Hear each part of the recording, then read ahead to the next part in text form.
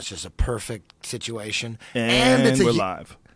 Yeah, and what? And it's a UFC. Yeah. We're talking about UFC Fight Companion podcast. They're so ridiculously fun. Yeah, they're more fun than doing it live. Yeah. And what I was saying is what makes him super crazy special for me, I look forward to him so much, is it's not just the best possible podcast situation, the most fun, the funnest shit. We could talk about anything. We could talk about gay shit. It doesn't matter. It doesn't matter. We could do anything. Yeah. We could talk about sucking dick. We could talk about that totally shit, talk about and we it. can get away with it. Uh-huh. And people starting to get sick of it, though, so we should probably pull back. I don't know. Or give them more dick. Give them more. Give them more. I don't give a fuck. People are getting pissed. Listen, some people are getting pissed. Those people you can't worry about. But the coolest thing, well, not the coolest thing, but what makes it extra cool is it's the best possible podcast situation, period. Yeah. And there's a UFC going on at the same fucking time. And we're it's all having overload. fun. Overload. It's like you can't take it. It's like we're doing a podcast, the funnest shit ever, while the greatest show that's ever been invented is on at the same time. It's a combination of those things. And if the fight gets boring, if like for whatever reason it's stagnant, we just start talking about fucking owls. You ever seen an owl's Illuminati. dick? But if people get upset about us talking about dicks, look, that's just where the conversation goes sometimes. Don't worry about that. We're trying the best we can to be entertaining. That's Yes. all we're trying. There's going to be some slip-ups. If you feel like we're getting too much dick in there, you're allowed to express yourself. We might have a pretty strong gay following now. I hope we do. I hope we do. We probably do. I hope we do. We're making them feel comfortable. I hope they do feel comfortable. I'm just keeping it real. I see a guy like Alan Jabon, I just keep it real. He's a beautiful man. God But damn it. even more important than that, who gives a fuck? You know, this is the thing, like that it's even remotely controversial that we would have a gay following. We probably have a following of Irish people, too. You know what I mean? Who cares? Who gives a fuck? Speaking of the Irish. Speaking of the Irish. I've got them right here. Oh, man. Hey, listen, man, this guy has balls. This is why I respect the fuck out of Conor McGregor. Not just because he's an awesome fighter. And yeah, he lost to Nate Diaz, who's also an awesome fighter. But who the fuck will fight anybody? Who will just jump up? The last guy was BJ. Yeah. BJ tried it. Yeah. And you know what? Even though BJ didn't, he had success once, at least at 170. He beat Matt Hughes. But at the end of the day, there's a really good reason why all elite boxers, wrestlers, fighters, weight cutting is so massively important to virtually everybody. There are some crazy people out there like Anthony Johnson. That's the exception. But generally, there's a really good reason most people are torturing themselves to get as light as possible because at the elite level, 5 pounds makes a big fucking difference. It makes a big difference. Just 5 pounds. And then 10 pounds, 10 pound different, elite level. Man, even the best guys aren't going up in weight. Look at Rafa Mendes. No doubt. Probably pound for pound the best guy in jiu-jitsu. Probably. Him and Marcelo, Jean-Jacques, they're all up there. Bam, pound for pound. There's so many good guys now. Jesus, it's incredible now. You know what I mean?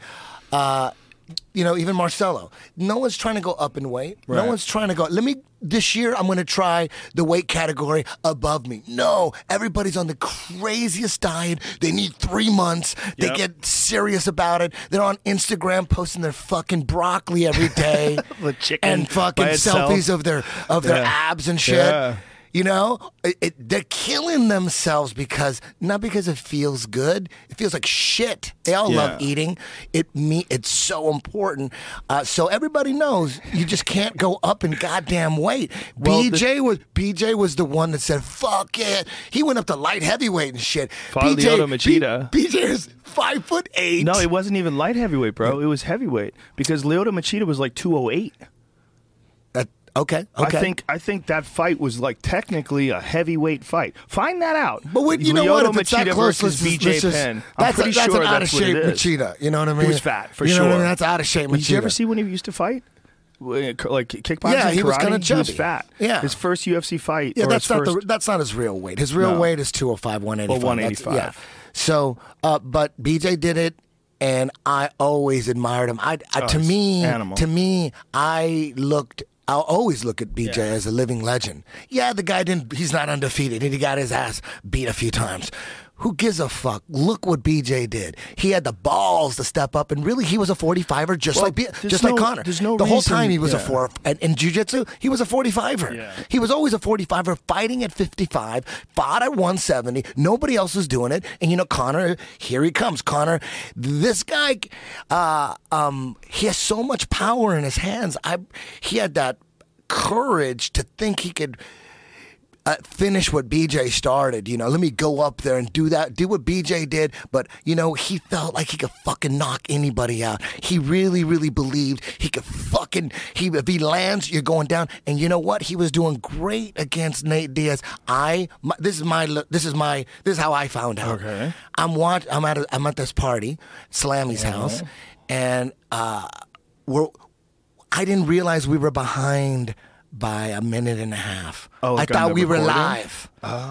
I thought we were live, but we were behind by a minute and a half. Everyone's going nuts. I'm watching, going, oh shit. Lizzie Borden is sitting next to me, my childhood idol. He's one of my greatest favorite lead singers of all time. He's sitting next to me, and we're watching. Everyone's going nuts. It looks like Conor's. To me, I was like, Conor's going to win this thing, man. He was lighting Nate up, cutting them all up. He was connecting. He looked really confident, like Conor looked confident that whole first round. I was going, it was over in the first or second? Second. It was a second. So, in that round, I get a call from Joey. Oh, Joey's no. like, oh, you know how much I won. You know how much I told you. I told you you never bet against Diaz. I go, what are you talking about? I thought I was watching. Are you talking about the Misha fight? He goes, no, motherfucker. He got choked. I go, who got choked out? Holly Holm got choked out? I'm watching the Date Diaz. No, motherfucker. What fight are you watching right now? I go, I'm watching the Conor fight. As it's going on, he goes, he choked him fucking out. I'm like, dude, fuck. And he goes, bye. Boom. He realized he fucked up. And I'm like, and I knew that Diaz was going to win a minute before it happened. Did you pause it to pee or something? We were at a party and it was just behind. Someone rewound shit. You know when you rewind shit, you want to see something again, and you didn't fast forward it. So we thought it was live. So Joey called me hysterical and he gave it away.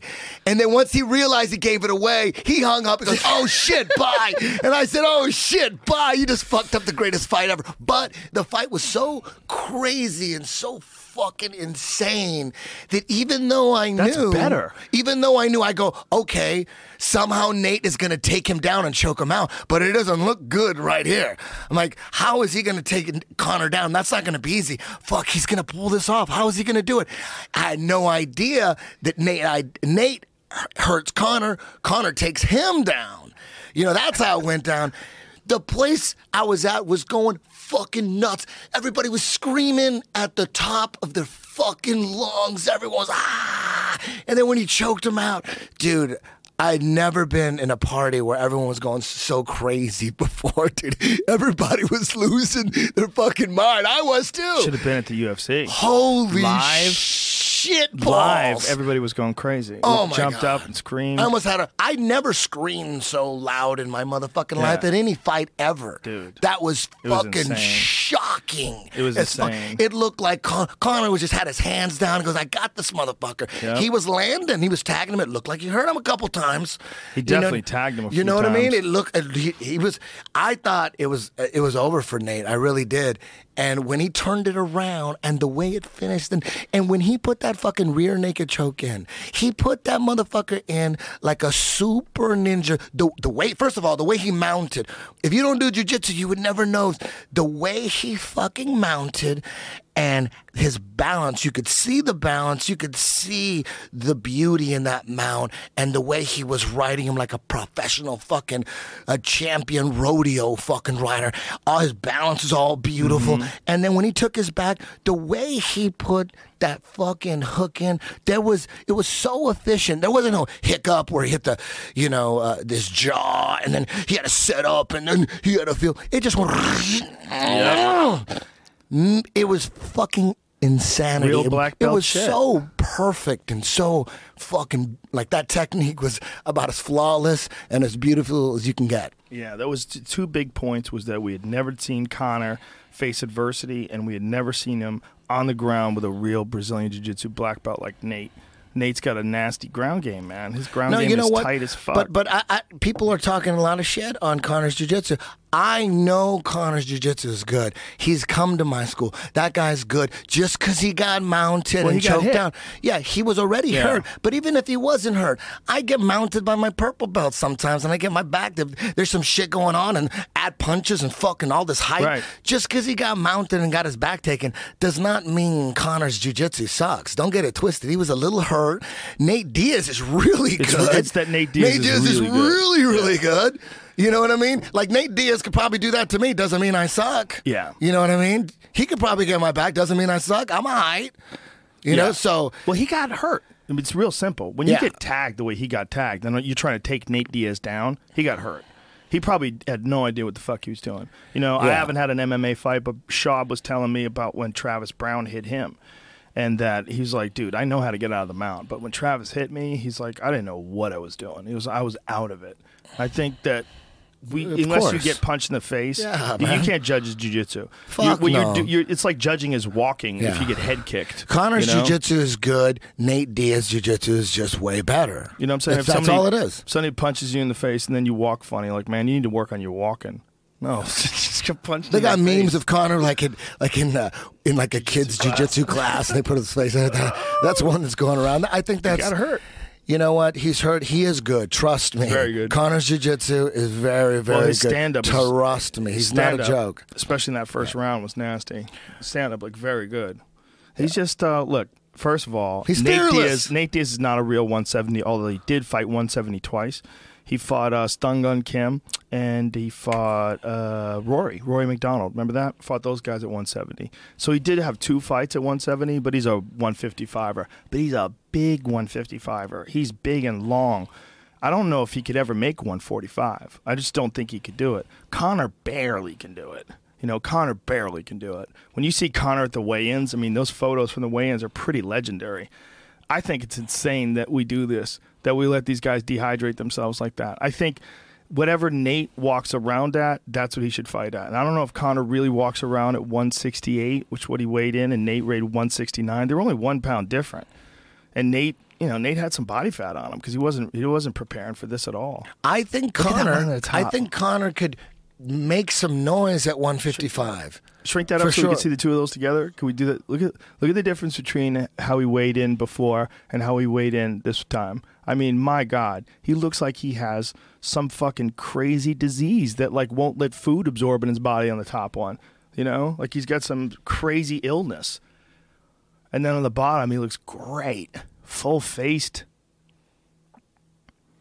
But you know, if he can make 145, he's going to continue to do it. Do you think it's an accident that the ring card girls are like sitting right there? Is that an accident? It's perfect for the pictures, right? Oh, that's why they stand there. Ultimate man. It's to balance out the dude in underwear. You know what I mean? You got to put chicks in there somewhere. That's exactly why they do it. That's funny. That's funny. That's but exactly. I think he could completely continue to dominate the 145 division, and I think he could make a lot of epic fights at 155, beat some big names, but then lose to some other big names. Like, he'll be one of the top guys at 55. I don't know if he'll just clean house like he did at 45, but I believe if he stayed at 55, he would do some serious damage. He's a bad motherfucker, dude. Yeah, he's a bad motherfucker. And the shit he's saying after the fight, that's all the perfect shit. Perfect shit. I love what he's doing. You know what? I love how he's handling it. I think he handled his loss better than anybody ever. Dude, he said, all the right shit. I'm humble shit. in victory, and I'll be humble in defeat. Yeah.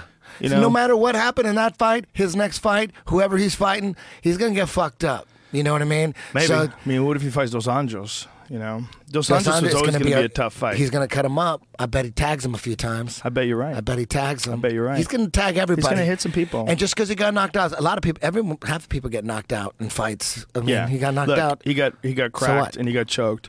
But I'm interested to see how he handles the physicality of Dos Anjos, who's a lot more physical than Nate. You know, Dos Anjos is a beast. I want to know if he could do to Conor what he was able to do to Nate, what he was able to do to a lot of guys, like Pettis, what he did to Pettis. You know, that guy's strong as shit. I was so bummed out when he broke his foot. I was like, God, that's a crazy fight. That's always going to be there. But fucking Nate, all of a sudden, Nate is he's a superstar, dude. That little stoner is going to be. He's probably, dude. He's super famous now. Everybody knows who Nate Diaz is. Come on, dude. He had the greatest all-time post-fight line. I gotta say, I'm not surprised, motherfuckers. You know what's funny? You know what's, dude. In the beginning, Conor won the verbal battles. The first couple press conferences, he kind of did. Conor came full blown, and then Nate won towards the end, dude. Yep. I felt that Nate was in Conor's head. I think it reversed it. I think he was pissing Conor off that he kept saying, fuck you. Yeah. He just went gangster on him every time. My crew will fuck up your crew. Like I said, if you want to make this fucking serious, we're going to pass by you guys somewhere in this motherfucking hotel. We'll jump you. We'll do that. You guys want to do that? We'll actually jump you guys, and it'll be all over fucking Sherdog and shit. Well, do you know that Claudia Gadelha and Joanna Jędrzejczyk got in a full-blown street fight on the set of Tough? Head kicks, everything. You know, those two badass chicks.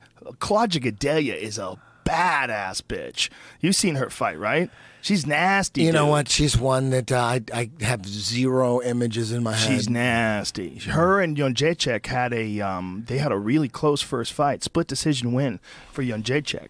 So they coached opposite side each other because she's the #1 contender. Okay. When is that? She's ferocious. She's ferocious. I like The Ultimate Fighter. Both of them sounds are ferocious. Like a good one, dude. Jędrzejczyk is ferocious, and Claudia Gadelha. Yeah, there it is. Dana White. They had a full-blown fist fight. Yeah, man. She's a Nova União girl. She's good, dude. She's good. Jiu-jitsu? Fuck yeah. Real good jiu-jitsu and strong as shit.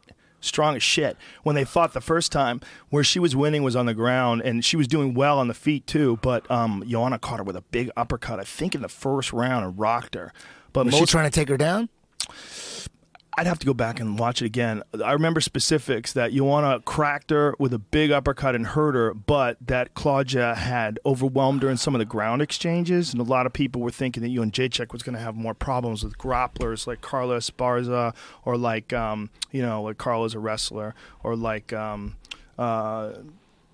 Juliana Panay. What's her name? No, Jessica Panay. Jessica Panay, the second title defense that she had.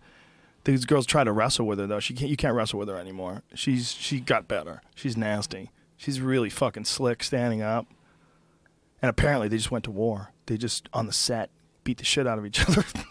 You're Dana White. What do you do with Misha?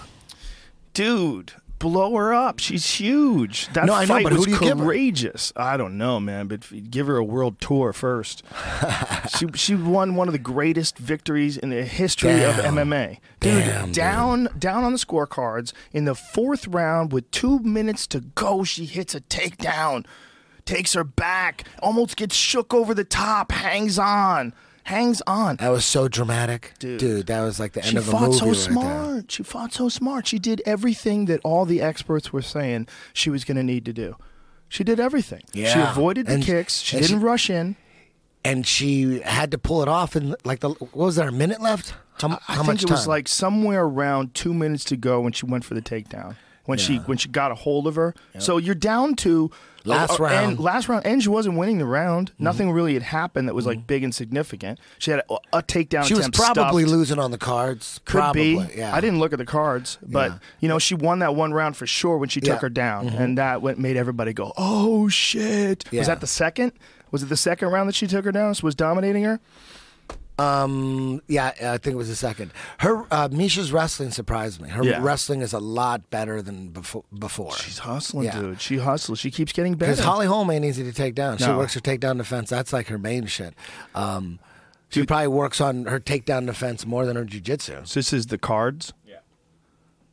So what is it saying, basically? What do we got here? Misha, this is hard to do. These are confusing. White, blue, pink. There's a pink card? I guess the different people. It just says the referees' names. Okay. So round 9, so 10-9. Well, who's red and who's blue? Misha's blue. Misha's blue on the left. Oh, okay. So Holly, so it must have been the that's interesting. Wait a minute. All three had 10-9 for the first. Right. All three had 10-8 for the second. Right, that makes sense. And all three had 10-9 for the third. And for the fourth. So does that make it a draw? No. That means Holly was ahead? Well, how do they judge the fourth and then the fifth? So she was ahead in the fourth. So Holly was ahead by 1 point, right? Yep. Yep. Even though she'd won 3 rounds? Yeah, so Misha because of the could have, 10-8. if she would have won that round, it would have been a draw, I guess. Wow. But she wasn't really winning the round right there. I'm surprised that they all gave him a 10-8. That's good. That's very good. That's good. Good job. Who were their names? Marcos Rosales. Good job. Yeah, that was a real 10-8. That's how a 10-8 should look. Someone takes you down, beats the shit out of you. But just what a finish. That was what was amazing about it. And Holly fought smart. She used that side kick a lot. She's so good with her movement. She caught Misha with a lot of punches too, man. But she wasn't going after her. She would catch her with punches and stay on the outside. She was fighting a smart fight. And she got taken down. She got dominated on the ground by Misha. And that's when I was like, wow, Misha's fucking top game is solid as a rock. Mm-hmm. Like her control is excellent. And she's fucking strong, man. She's strong because Holly's strong. Mm-hmm. Holly Holm is strong. I was really impressed with her ground and pound, really impressed with her top game.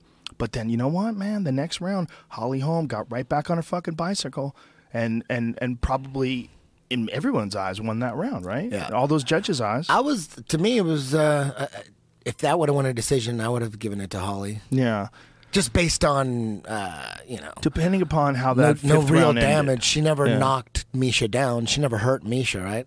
Did she ever hurt her? Never hurt her. She tagged her a couple times where she snapped her head back a little bit, but it wasn't anything like where she boom, was rocked. Like legs giving out. No. Yeah. So it was about to be semi-boring decision overall. Like, who would want to watch that fight again? The second round was kind of cool. It was going to be one of those fights, but just like that, Misha turned it into one of the greatest fights ever. Amazing. Yeah, that comeback, that last second, that's like a grand slam in the bottom of the ninth. And the scramble to get to the back, her scramble, the way she held on as Holly kept moving and changing and adjusting, she kept holding on. Then finally the Hail Mary, Holly tries to flip her over the top and she hangs on. Yeah. She hangs on to the choke and sinks it in and gets the hooks in. And when Holly goes to sleep punching in the air, those old NFL films, like when you watch those, the Super Bowl from 1978 or something, and they have that voice, and they're doing the slow-mo and all these old, memorable plays, like epic plays. In 20 years, when they look back at that and they have some old, like Orson Welles type narrator talking about, about going through all that transition. I mean, there was a lot of drama going on there. Man, she didn't just take her back and choke her. Yeah. There was a lot of shit. There was a lot of shit to handle first. So much was going on. So much was happening. Yeah, it was incredible. Two amazing rear naked chokes. The scramble, though. The scramble was just so epic because the drama building up. She's down on the cards, most likely. We can't watch that? No, we can never watch that. She's down on the cards, most likely. She's about to lose a decision, probably. Oh, my God, she's got a hold of her. Oh, my God, she's on her back. Oh, my God. Oh, my God, she got that choke. Oh, my God. It just kept going and going. Exactly. And then when Holly went to sleep, it was like she didn't even tap. She just went out. She went out punching. Yeah. She was throwing punches when she went out. Yeah. Do you know how badass you have to be to go out throwing punches? You know how badass that girl is? Yeah. She went out. She went out like throwing punches. She didn't want to tap. Fuck, that was a good fight. Woo! Yeah. It's amazing. Back to back, boom. The best fight of the night. Was that the biggest UFC ever? I mean, Jesus. Yeah, it was the biggest UFC ever. I mean, I would say it's the fight of the night, but it's not the fight of the night. It's the same. They're both equally insane. Yeah. There's no like one better finale or one better conclusion. I think the Conor fight was more exciting because all the way through there was a lot of damage going on. There was a lot of fire going on. Yeah. With the Holly fight, there was a lot of dancing around, taking shots. There was a lot of, It definitely was. There was a lot less action overall. Yeah, but if you compress those, if you take out a couple of those rounds and compress it all into one round, then yeah. I don't think you got to be pleased by it through the whole thing. I think what's most important is that after it ends, you have some like definitive conclusion. And if it takes a while to get to that definitive conclusion, I mean, it's going to. You're right. If two fighters are tactical. You're right. But it was because of that made the end so good. Right. Like without that, then it wouldn't have been so juicy at the end. Exactly, because she had gone through the full 5 when they were in the 5th round, and there was like we got to see she's trying things, they're not working. She tries this, it works really good. Okay, now Holly's trying this, that's working. Misha's trying that, that's not working. Okay, now she's trying to start a kick. What is she got to do something different to get close to her? How's she going to figure it out? Down on the score, shoots for the fucking takedown, grabs a hold of her, gets her neck, chokes her unconscious. Oh my God! The place went insane. Because you wouldn't have been that low from that stuff. Yeah, dude, the place went insane. It went insane. It was so epic. Yeah. And then, damn, Miesha Tate, man. God damn, she was so happy. She's so nice. You know, she's such a, like her and Holly, they're both so nice. It's so nice to see, like, nice people like that do really well in such a brutal, savage sport. You know, she's really nice. Like, when have you ever, Miesha Tate's never, like, raised her voice at anybody. She's never yelling at anybody. She's, like, real friendly. She's, like, real sweet. To see her, the UFC bantamweight champ, I was like, wow, this is crazy. What a performance. I think Holly is a little bit nicer, though, right? She's super nice, too. Yeah. She seems like they're just some country, like, wife, you know what I mean? Yeah, like she's the preacher's daughter. Yeah, she really is. That's what they call her. Yeah, she is. She really is, right? Yeah, she really is. Wow. And she's tough as fuck. Dude, she went out punching. Yeah. Out cold. She was, like, throwing punches. She just wants to get, in her post-fight interview, she just wanted to get back into it. She's like, when do you? She just wants to get back in and get it back. You know what I loved about the pre-fight speech, when she was talking about the fight itself. She was like, you know what, Ronda's going to be out for a while. She goes, I'm not fighting for money. I'm not fighting for fame. I want the action. I want to fight. I'm like, whoa, how wild! That's how you got to think if you want to be great, right? If she needs something to focus on. Yeah, if you want to be a Holly Holm, I guess you have to be like that. Yeah. If you want to be a 19-time world's women boxing champion. You got to be like a crazy motivated person. She's got to fall in love with jiu-jitsu though, because she's not the biggest fan of jiu-jitsu. She really needs that. And you had said this before the fight. I know that's hard to swallow, but you can't be one of those fighters that, and there's a bunch of them out there.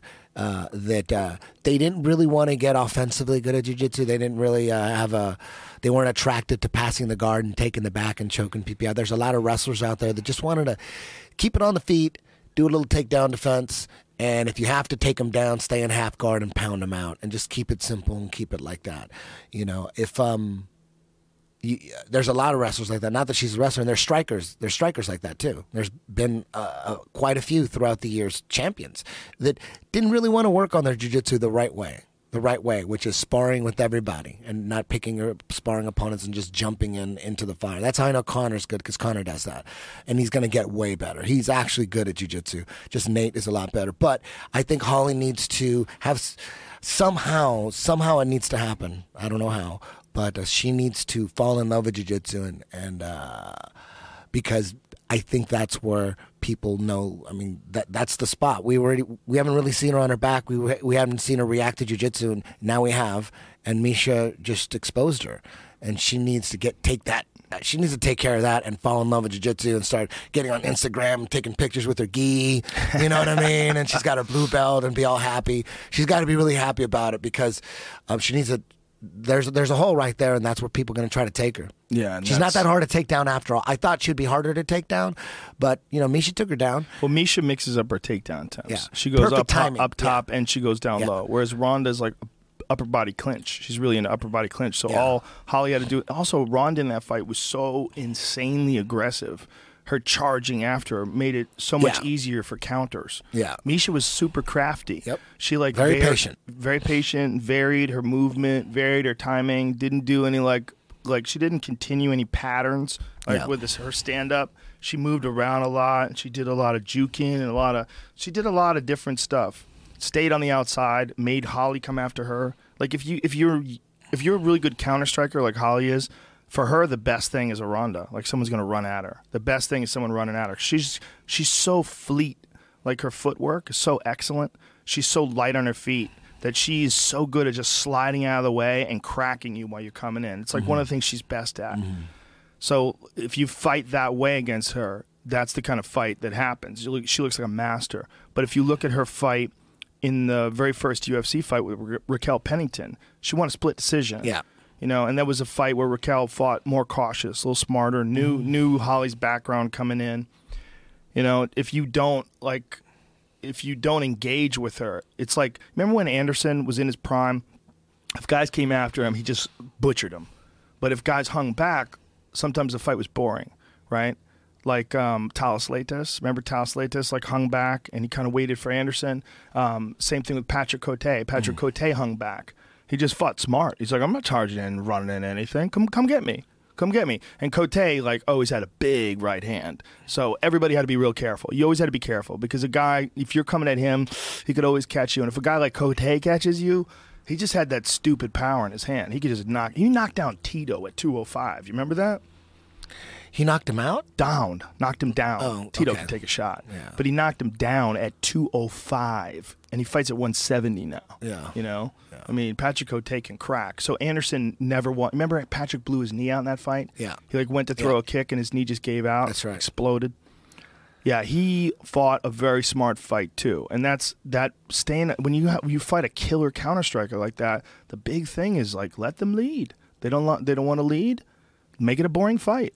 Let it be boring. Move around. Be patient. Misha did everything right, man. It's amazing. Ronda Misha 3 would be nice, right? It's probably what's going to happen. It's probably what's going to happen next, according to what I've read on the internets. Is that what I've heard? I wonder what Ronda would want. Would she want It's probably a rematch with her after a loss, or a title shot? If I was her, if a tough choice. rather, if I was her, I'd be a boy. Tough choice, right? I'm a boy. I can't be her. If I was her, honestly, I would imagine, if I was her, I'd want to avenge the loss, because Holly was her first loss, and she doesn't feel like she did her best in that fight. And that fight was just, she had too much going on. If you hear her talk about it, it was like it's just overwhelmed with obligations and shit, and just fought wrong, just didn't fight correctly, just had real problems going into that. And then you have, like, her approach, like getting in Holly's face the weigh-in, trying to make it real emotional, you know, you fake-ass bitch and all that stuff. And then all that emotions when she fought in the ring, just running after Holly. And Holly just fought like a master. That was one of the best performances you'll ever see of a striker negating a person's aggression. Like, she just did it so brilliantly. Catching her with elbows coming in, catching her with straight lefts.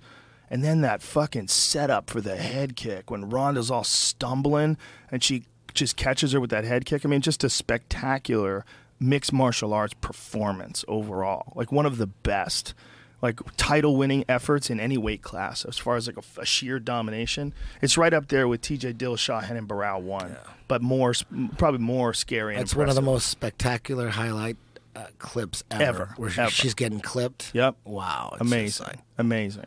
Like, she's a badass, you know. So what I think about Holly is, you know, Holly get back on track, and I really hope that she takes that advice that you just gave. I think that'd be real smart. She's got to somehow fall in love with it and not fight it no more. Well, I don't know if she fights it. I don't know what the deal is. Who knows? Yeah. You know, she's just so good at kickboxing. I think she just wants to stay sharp in that, and that's what she wants to do to girls, because she feels like she has this big advantage against them in that. But obviously, she needs a little work on it, and I think she'll get better, man. She can still improve, you know. And I think maybe there's also the overwhelming pressure that must come from being a champ. Like, that experience probably takes a while to learn how to navigate. I hope I'm wrong and she's already in love with it. That would be awesome if I was wrong. You know, I'm rooting for Holly. I like Holly. I think Holly. How could you not Holly like her? Of course. How could I not like her? I'm just being real. I'm sorry if it hurts anybody's feelings. No. I think what you're saying is important. And I hope that I'm wrong. I hope, like, you have no idea. She's totally into it. She just hasn't worked on it that long, or whatever. Yeah. But I would love to see Holly Holm with aggressive off her back and dangerous off her back. There's no reason why she couldn't be. She's super athletic. She has a crazy work ethic. Did you watch CR, Bahadurzada, and Brandon Thatch? There was a fight on the undercard. Thatch is a super talented guy, man. Super talented karate guy. But Bahadurzada was able to take him down, and he just didn't have any answers off his back. It's like one of those examples of a guy who's a really talented striker where you're not getting to see the full extent of his talent because he has a difficult time fighting off his back, and he has a difficult time keeping guys from taking him down. So just, you know, guys are figuring that out with him, and a couple guys have dominated him on the ground. And it's just unfortunate because he's so talented, with his striking. Like when you see a guy like that, you just want to go, man, if you could figure out a way to find balance in your skill set, how good would he be? You know, he's so good standing up. But Bahar Dazada, man, my God, that guy hits hard. He's got one of those weird punching power bodies. Like it doesn't even make any sense. I'm not familiar with him. He's from Afghanistan. He was born in Afghanistan, grew up in Holland, I think. But he is, I want to say he did, I don't think he, who did he train with? Greg Jackson. He was at Greg Jackson's camp for this. But he's been out for like 800 days. He had like some serious injuries, man. Like both his labrums. It's 3 years. Almost 3 years. 2 years. Yeah, a little bit more than 2 years. He had both his labrums had to be operated on, broke his hand, fucked up his back. Which one's the labrum? Inside your shoulder. Oh, shit. He had a bunch of shit operated on, you know, so he was out for a long time. So to see him come back, but see Thatch, like in the beginning, you see him on his back, and he almost catches a triangle. He just throws up his legs. And, you know, if someone who had a really good triangle like Nate, if Nate was in that same position, he would have got it. He would have got the triangle for sure. I mean, it was all there. Or at least he would have secured it, and Bahar Dazada would have had to defend it, but he couldn't secure it. And I was like, man, it was right there. Like, he had the leg over, he had the other leg here, it was over like this. There wasn't that much resistance. Like, grab your fucking ankle, lock that in. Like, what do you do? And he just didn't. And then you see him for the rest of the fight was having a real hard time fighting off his back. We see a guy that's that good. He's so talented standing up, man. You watch him throw knees and punches. You're like, Jesus, this kid could be a fucking force. He's just got to really polish up that ground game, and especially off of his back. Yeah. You know? This is a crazy sport, man. You can't just have one way to go anymore. You got to have the whole thing. You can't. There's very few people that are going to exist in this sport at the upper echelons with just one way to go. You know, one of the things that's so scary about a guy like Nate is that Nate's boxing is just as good as his jiu-jitsu. You know, and sometimes you don't see the jiu-jitsu that much because he's so confident in his boxing, and he throws down with guys, but guys go to the ground with him. I mean, he's choked out some good dudes. You know, yeah. He's fucking good. You got to have some serious finishing power on the ground, whether it's on your back or you on top. You have, at least with you on top, you better have finishing power. Yeah. Maybe you just use your bottom game for sweeps. There's nothing wrong with that. You don't have to finish the guy off your back, but it's always good. It's always better if you could finish. If you're known to finish people off your back, that's anytime. I roll with anybody that's like even a purple belt who specialty is finishing people off his back. There's always those dudes. When I'm going to roll with Jeremiah, like I almost rather have them mounting me. Like if I end up in Jeremiah's guard, I'm like, fuck that, mount me. It's easier to get out of the mount than it is his rubber guard. Seriously. That's crazy. And there's few guys like that. Like a Boogie. Mm-hmm. If anytime Boogie put me in his guard, I go right to the mount.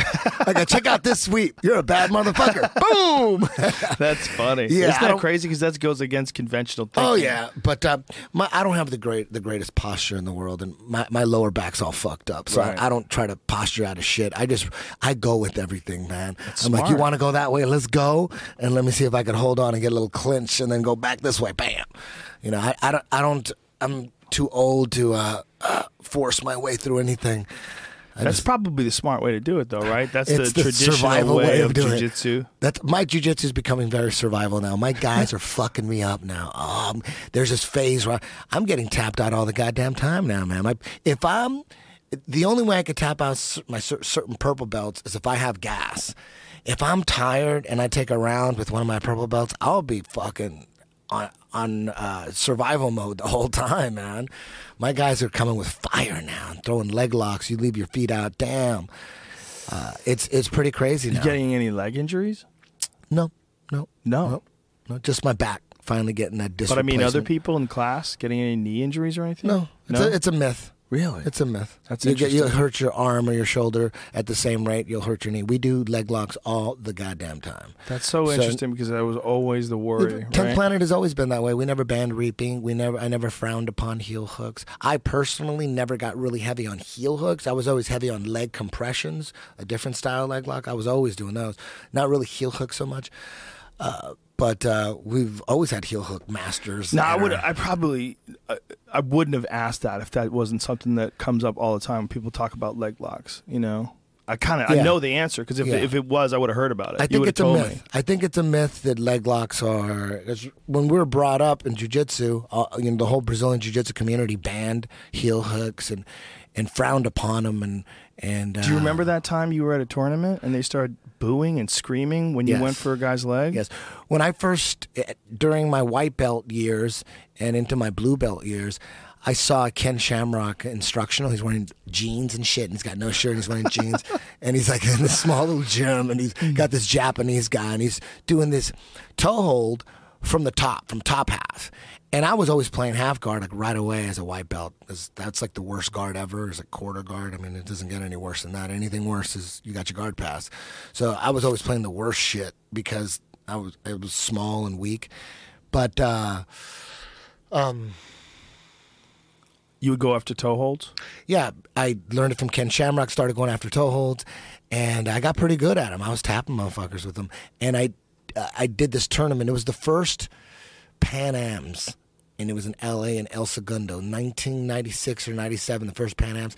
I went for a toe hold, and there was about 500 Brazilians that they shipped in because it was the first Pan Ams, and there was like this big retreat, and they had them all in this hotel right down the street from the gym, and it was mayhem and shit. I'll never forget that. And we were in El Segundo in LA, and there was 500 Brazilians that got shipped in for the Pan Ams. And, of course, they dominated. They killed everybody in jiu-jitsu. But I did wrestle a Brazilian, and I put him in a toe hold. And as soon as I put him in the toe hold, the whole crowd went nuts. It was a riot almost happened. It was just a riot. I don't know what stopped them, but they were throwing shoes at the mat. They were throwing bottles at the water bottles at me. And I'm sitting there holding the toe hold, and everyone's screaming. And I'll never forget, Johnny Machado comes running like slow motion, and he slides. Goes, "You got to let it go. Let it go." And I was like, fuck, and I let it go. And then the guy beat me on points. But so Johnny Machado slid in and told you got to let it go because everybody was going crazy. Yeah, everyone was going crazy. You weren't let it go. supposed to attack the legs back You then. weren't supposed to attack. It was dirty. That crazy? It was dirty back then. And then in the parking lot, like that Mean Joe Green commercial. Remember that old Mean Joe Green commercial where he's drinking a Coke and there's like a little kid? Yeah. Well, I felt like a little kid because I ran into Eric Paulson in the parking lot, and he was getting the same reaction when he was going for leg locks, and he was like a blue belt at the time. And I think we're the same age, but for some reason I always felt like a little kid, and he had all this knowledge. He was a blue belt in jiu-jitsu, but he had trained in Japan and fought in Judo and shit. He was already like a professional fighter and was an expert at leg locks who just got into jiu-jitsu. So he's competing at a blue belt, fucking everybody up with leg locks, right? It's Eric Paulson, young-ass Eric Paulson's like 24. And we're in the parking lot, and he showed me this leg lock, and he goes, "Listen, check this out, man. Don't forget this." Because he saw a little of him in me because I was going for a toe hold. Right. He goes, "Oh, fuck, look at that dude. He's getting a lot of heat, too," because he's going for a leg lock. So right away... But it was totally legal. That's what's crazy. You could have tapped the guy out, and it would have been legal. I don't know. I don't remember what the rules said. I don't remember. But so it might not have been legal. I thought they were legal, and maybe it was illegal. But even if it was illegal, the crowd erupted. The Brazilians went nuts and were throwing shoes and screaming. And today, they were like it's illegal and shit. For some belt ranks, right? Like in some tournaments? Yeah, you can't do heel hooks. Gracie Nationals and Gracie Worlds, you can do heel hooks at purple belt and above. White belt and blue belt, no heel hooks. You could do straight ankle locks and knee bars at blue and no legs at all at white. 0 legs at white, straight ankle locks, knee bars, leg compression at blue, and then they allow heel hooks, full reaping and everything, purple belt on. Those are the best rules. I love those rules. You don't need heel hooks for blue belts. But like Naga, they let everybody heel hook. So, and there's not this big epidemic going on where people are just getting their knees just ripped off. Not at any 10 Planet School. Every now and then someone does get a knee injury, just like they do get an arm injury or shoulder injury. Sometimes people get put in a heel hook and it fucks their knee up. Sometimes it happens with the arm at the same rate. We do heel hooks all the time. No one's getting...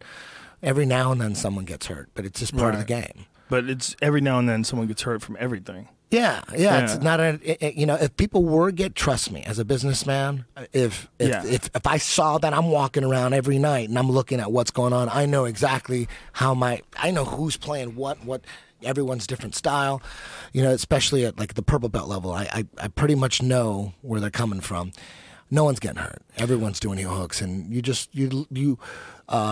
man, it's a different motherfucking world when you're going against leg lock experts that know jiu-jitsu. Like guys like Eddie Cummings and Gary Tonin, like black belts at jiu-jitsu that are fucking hyper, super, ultra leg locky. Yeah. Holy shit. You better watch your shit.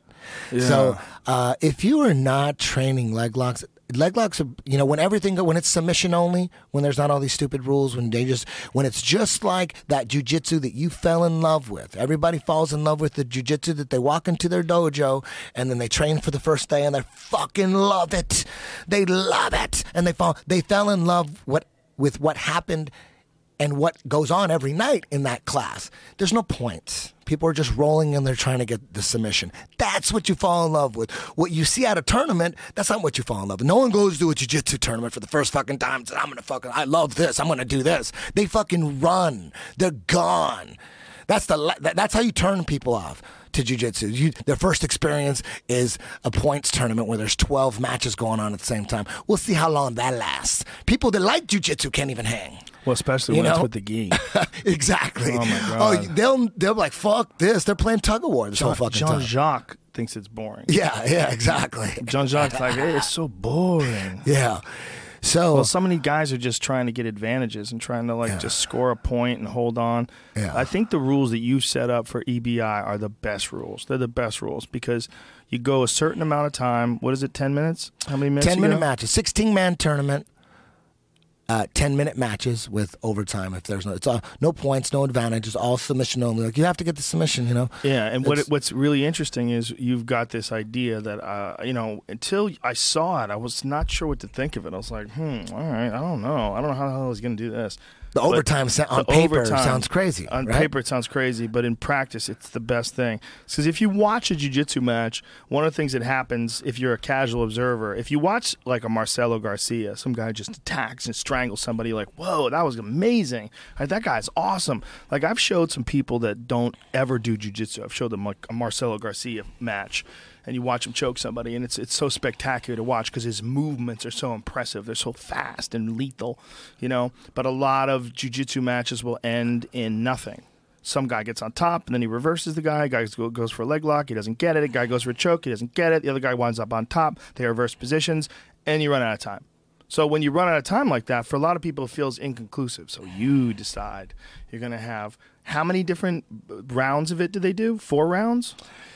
What's the most amount of rounds of overtime they can do? Well, first off, let me say that if there's nothing wrong with the point game. If you like the point game, there's fucking nothing wrong. You get really good at it. You know what? You're going to get good at passing, and you're going to get good at sweeping, and your wrestling's going to be good. It's nothing just good wrong jiu-jitsu. with that. It's like a little subculture, cerebral type thing, positional thing. Mm-hmm. Fucking nothing wrong with that. You could use that as a training tool, like getting good at points tournaments. Just because you're going to work on your passing and your sweeping, and you might as well do points. And for MMA, if you're lethal with punches and you like to do that, it's not a bad strategy at all. Yeah, there's nothing wrong with that. I'm not trying to stomp that out. I want to make it clear. I'm not trying to compete against that at all. Okay.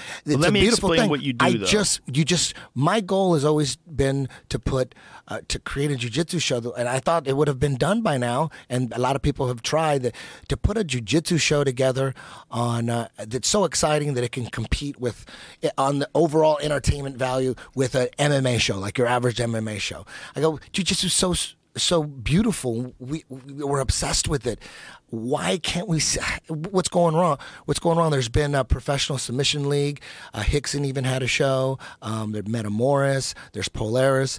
I mean, none of these shows, including mine, none of these shows are making any money. I haven't made any goddamn money with my show. We all know that in the jiu-jitsu community.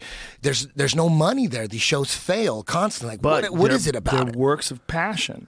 And that's the reason why they're still around. Exactly. Like when you go to an EBI and you're in the audience, that is an audience of jiu-jitsu enthusiasts. Like everybody is pumped. Yeah.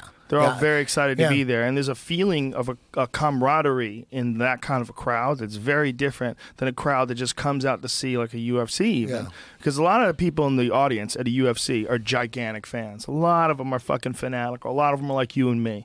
A lot of them. But there's a lot of other people that are just there because it's an event. There's a lot of other people that goes there because it's a scene. There's a lot of people that are on their phone half the time. They're not even paying attention to the fights. There's that too. At an EBI, there's none of that. No. It's everybody all knows. jiu-jitsu freaks. Yeah, everybody knows. And everybody's clapping for everything. Yeah. Everybody knows when a heel hook's close. Everybody knows when a choke is close. Everybody knows. Yeah. Everybody knows what's going on. Everybody knows when a guy cinches up a triangle. Everybody knows. Yeah. So there's a beauty to that. But let me explain what you do, because we didn't finish it. You have overtime. So when a fight goes to a draw, like at the end of it, the time runs out, what you do is you take these guys and you force them into dangerous positions. Yes. So you force a guy on a guy's back with over-under, and you start from there. You say, ready, go. And when you do that, then the guy on the bottom tries to get out. The guy on the top in the good position tries to finish. If the guy finishes, you move on to another round, and the other guy tries to do it. If he can't finish him, the guy who finished him won. But he gets his chance in a bad position as well. But if you have a stalemate over the rounds of that, you just count out the time. Who got out the quickest? Which guy escaped from the other guy's bad positions the quickest? And you calculate the time. Well, traditionally, in overtime with jiu-jitsu matches, it came down to wrestling. Who had the better wrestling? Because if there would be overtime, there's no points or whatever. They go into overtime. There's 3-minute overtime, 5-minute overtime, or sudden death. Whoever gets the first points wins. It's really going to come down to who has the best wrestling, because they're all that overtime period. They both start on their feet. So what's the most important thing on your feet is the wrestling here. That's gonna determine overall. The superior wrestlers are going to win. Right. That's always been the case, really, in all the overtimes. It always comes down to the wrestling, generally. So I never really was a fan of that, because I've seen plenty of wrestlers in submission tournaments not know anything about submitting, but they'll run away with the gold medals just based on their wrestling, and that's a beautiful thing. I wish I had that wrestling. But when it's a submission or a jiu-jitsu tournament, we should best jiu-jitsu. Yeah, the best jiu-jitsu should win, not the best wrestling. The best jiu-jitsu, the best at submitting should win. Like a guy like Marcelo Garcia should win. The overtimes should make it so the best wins generally. So instead of starting on the feet, my overtime rounds, we start in terrible positions. And it's like extra innings. You get out of like if we were going at it and we went into overtime, you'd get a shot at my back, and then I'd get a shot at your back. If you finished me, it's not over yet. I get a shot at your back. If I finish you, we tie. We go an extra inning. It's an extra round. Three max. But it could end in that first round. It could end in the second round. If it goes all 3 rounds and we're still tied, whether it's a submission each, or an escape each and another escape, and that's 3 total, or all escapes, we add all the combined escape and submission times together, and whoever had the quickest or shortest time wins. So it encourages that when you're on my back, that I'm not going to just sit there and just hold the choke. You should try to get the fuck out, because if this goes, to a triple overtime, this is going to matter. So what it does is it opens up a submission for the guy, because the guy has to escape. Yeah. If it's confusing, just you can go see it live on. You can see it on YouTube, right? UFC Fight Pass. You could see EBI 4. That's where we're at now. But the ones that you have now, like there are some matches online. If somebody want to go and look at it right now, right? Yes. And then the new one, the next one, the absolute one, this big crazy one, is going to be in April in LA. Sunday, April 24th. Is that the 4th? April 24th. And that's an absolute one, right? Where you have all sorts of different weight classes represented. Yes. I'm sorry, dude. What are you doing? I want to make sure I got the day right. Yeah, Sunday, April 24th, downtown LA at the Orpheum. It's going to be streamed live on UFC Fight Pass. Orpheum is an awesome theater, too. If you've never been, it's one of those old, classic downtown LA theaters. Yeah. It's probably from the 30s or something, right? When did they build that? I don't know. It's awesome. It's awesome. So to watch your show there, dude, it's so cool. It's so cool to see it blowing up. Like last time we were there, we're sitting in the audience like, whoa, this is amazing. It's crazy, right? It's amazing. It's amazing. Yeah. It's packed. I couldn't have done nuts. it without my partner, Victor Davila. He's one awesome guy. I never wanted to be a promoter, man. That's not something I ever thought I'd ever be, like a promoter for a show. That's not what I was trying to do. I was trying to come up with an idea that, like, give it to another promoter to do it. Like, do this, but everyone thought it was the dumbest idea. They thought I was losing my mind. Oh. They thought I smoked too much weed. So then I thought, you know what? I'm going to try to do it. And Victor, but the problem was it was too much work. I looked into it. I'm like, I can't do this shit. I was, But Victor came in, Victor Davila, he's the Spanish commentator for the UFC, came up to me and he said, hey, listen, let me do all the work. It'll be your idea. You run the show as an executive producer. Let me produce it. I'll make it all happen. And I'm like, fuck. And he makes it really easy for me. That's he awesome. does when you walked in and saw the stage, I didn't have anything to do with that. Well, he's got a background in production. I mean, working on television. He knows a lot of shit. Yeah. He's such a good dude, man. Victor's awesome. He's one of my greatest friends ever, man. He's like, the best. Yeah, so... We've known him forever, too, man. When did we meet Victor? Working at the UFC. But when? What year was it? Ooh. That must have been 2008-ish, 2009-ish. Something like that. I think it was even earlier than that. Dory was like... I think it was like 2006 or 7, I want to say. Dory was like 4 years old. Remember, his son was a little kid. Big Brock Lesnar fan. It was back in the Brock Lesnar days. That's what I remember for sure. Yeah, there was definitely some... that kid's awesome, man. And he's training a lot now too, right?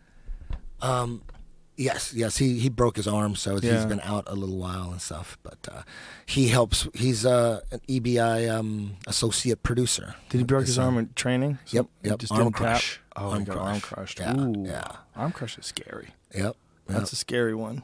That's one of my favorite. Bone. Arm crush is one of my favorite. You rarely see it in MMA. Rarely. It's so unusual. When was the last time you saw a bicep crush in MMA? I think George Soteropoulos did it. Did he? I think so. Back in the day when we used to work together, I think he did it on George Roop. Yeah. I don't know. I get the names all mixed up. But it's a crazy sport, man. There's nothing crazier than MMA. I mean, you watch the combination of punching, kicking, and you're seeing a lot more guys go for leg locks now. See, you notice that? Oh yeah. In the last UFC, there was a guy. He didn't pull anything off though, but forget who he was. But he was all over dude's legs, and he couldn't get hit in a lot of angles. Back. You talking about? Was it Darren Elkins fight? Maybe. He was who was he fighting? Maybe. God damn it. It was a great fight for Elkins. Why can't I remember who the hell he was fighting? Too many people in that last card. This weekend? Yeah. Skelly, I think. That's right, Chaz Skelly. I think Chaz was like 4-1 in the UFC, and Elkins just dominated him. Elkins moved to Sacramento, trained with Alpha Male, moved his family, said, fuck it, I got to make a run at this shit. Is this the fight that I'm talking about? Yeah, I think so. Yeah. He and Elkins just ground and pounded him. There was a couple times where he was going for Elkins' legs, but Elkins just ground and pounded the shit. I think you're going to see a lot more leg locks now. I think with Ryan Hall in there, no matter what, you got to watch your legs. Yeah. Whether you could punch a guy in his face or not, you got to watch your legs with Ryan Hall. He'll take your leg off real quick. And I think everybody's aware too of the trend in jiu-jitsu. Yeah, and Gary Tonon's talking about. Yeah. I mean, he's going to do MMA.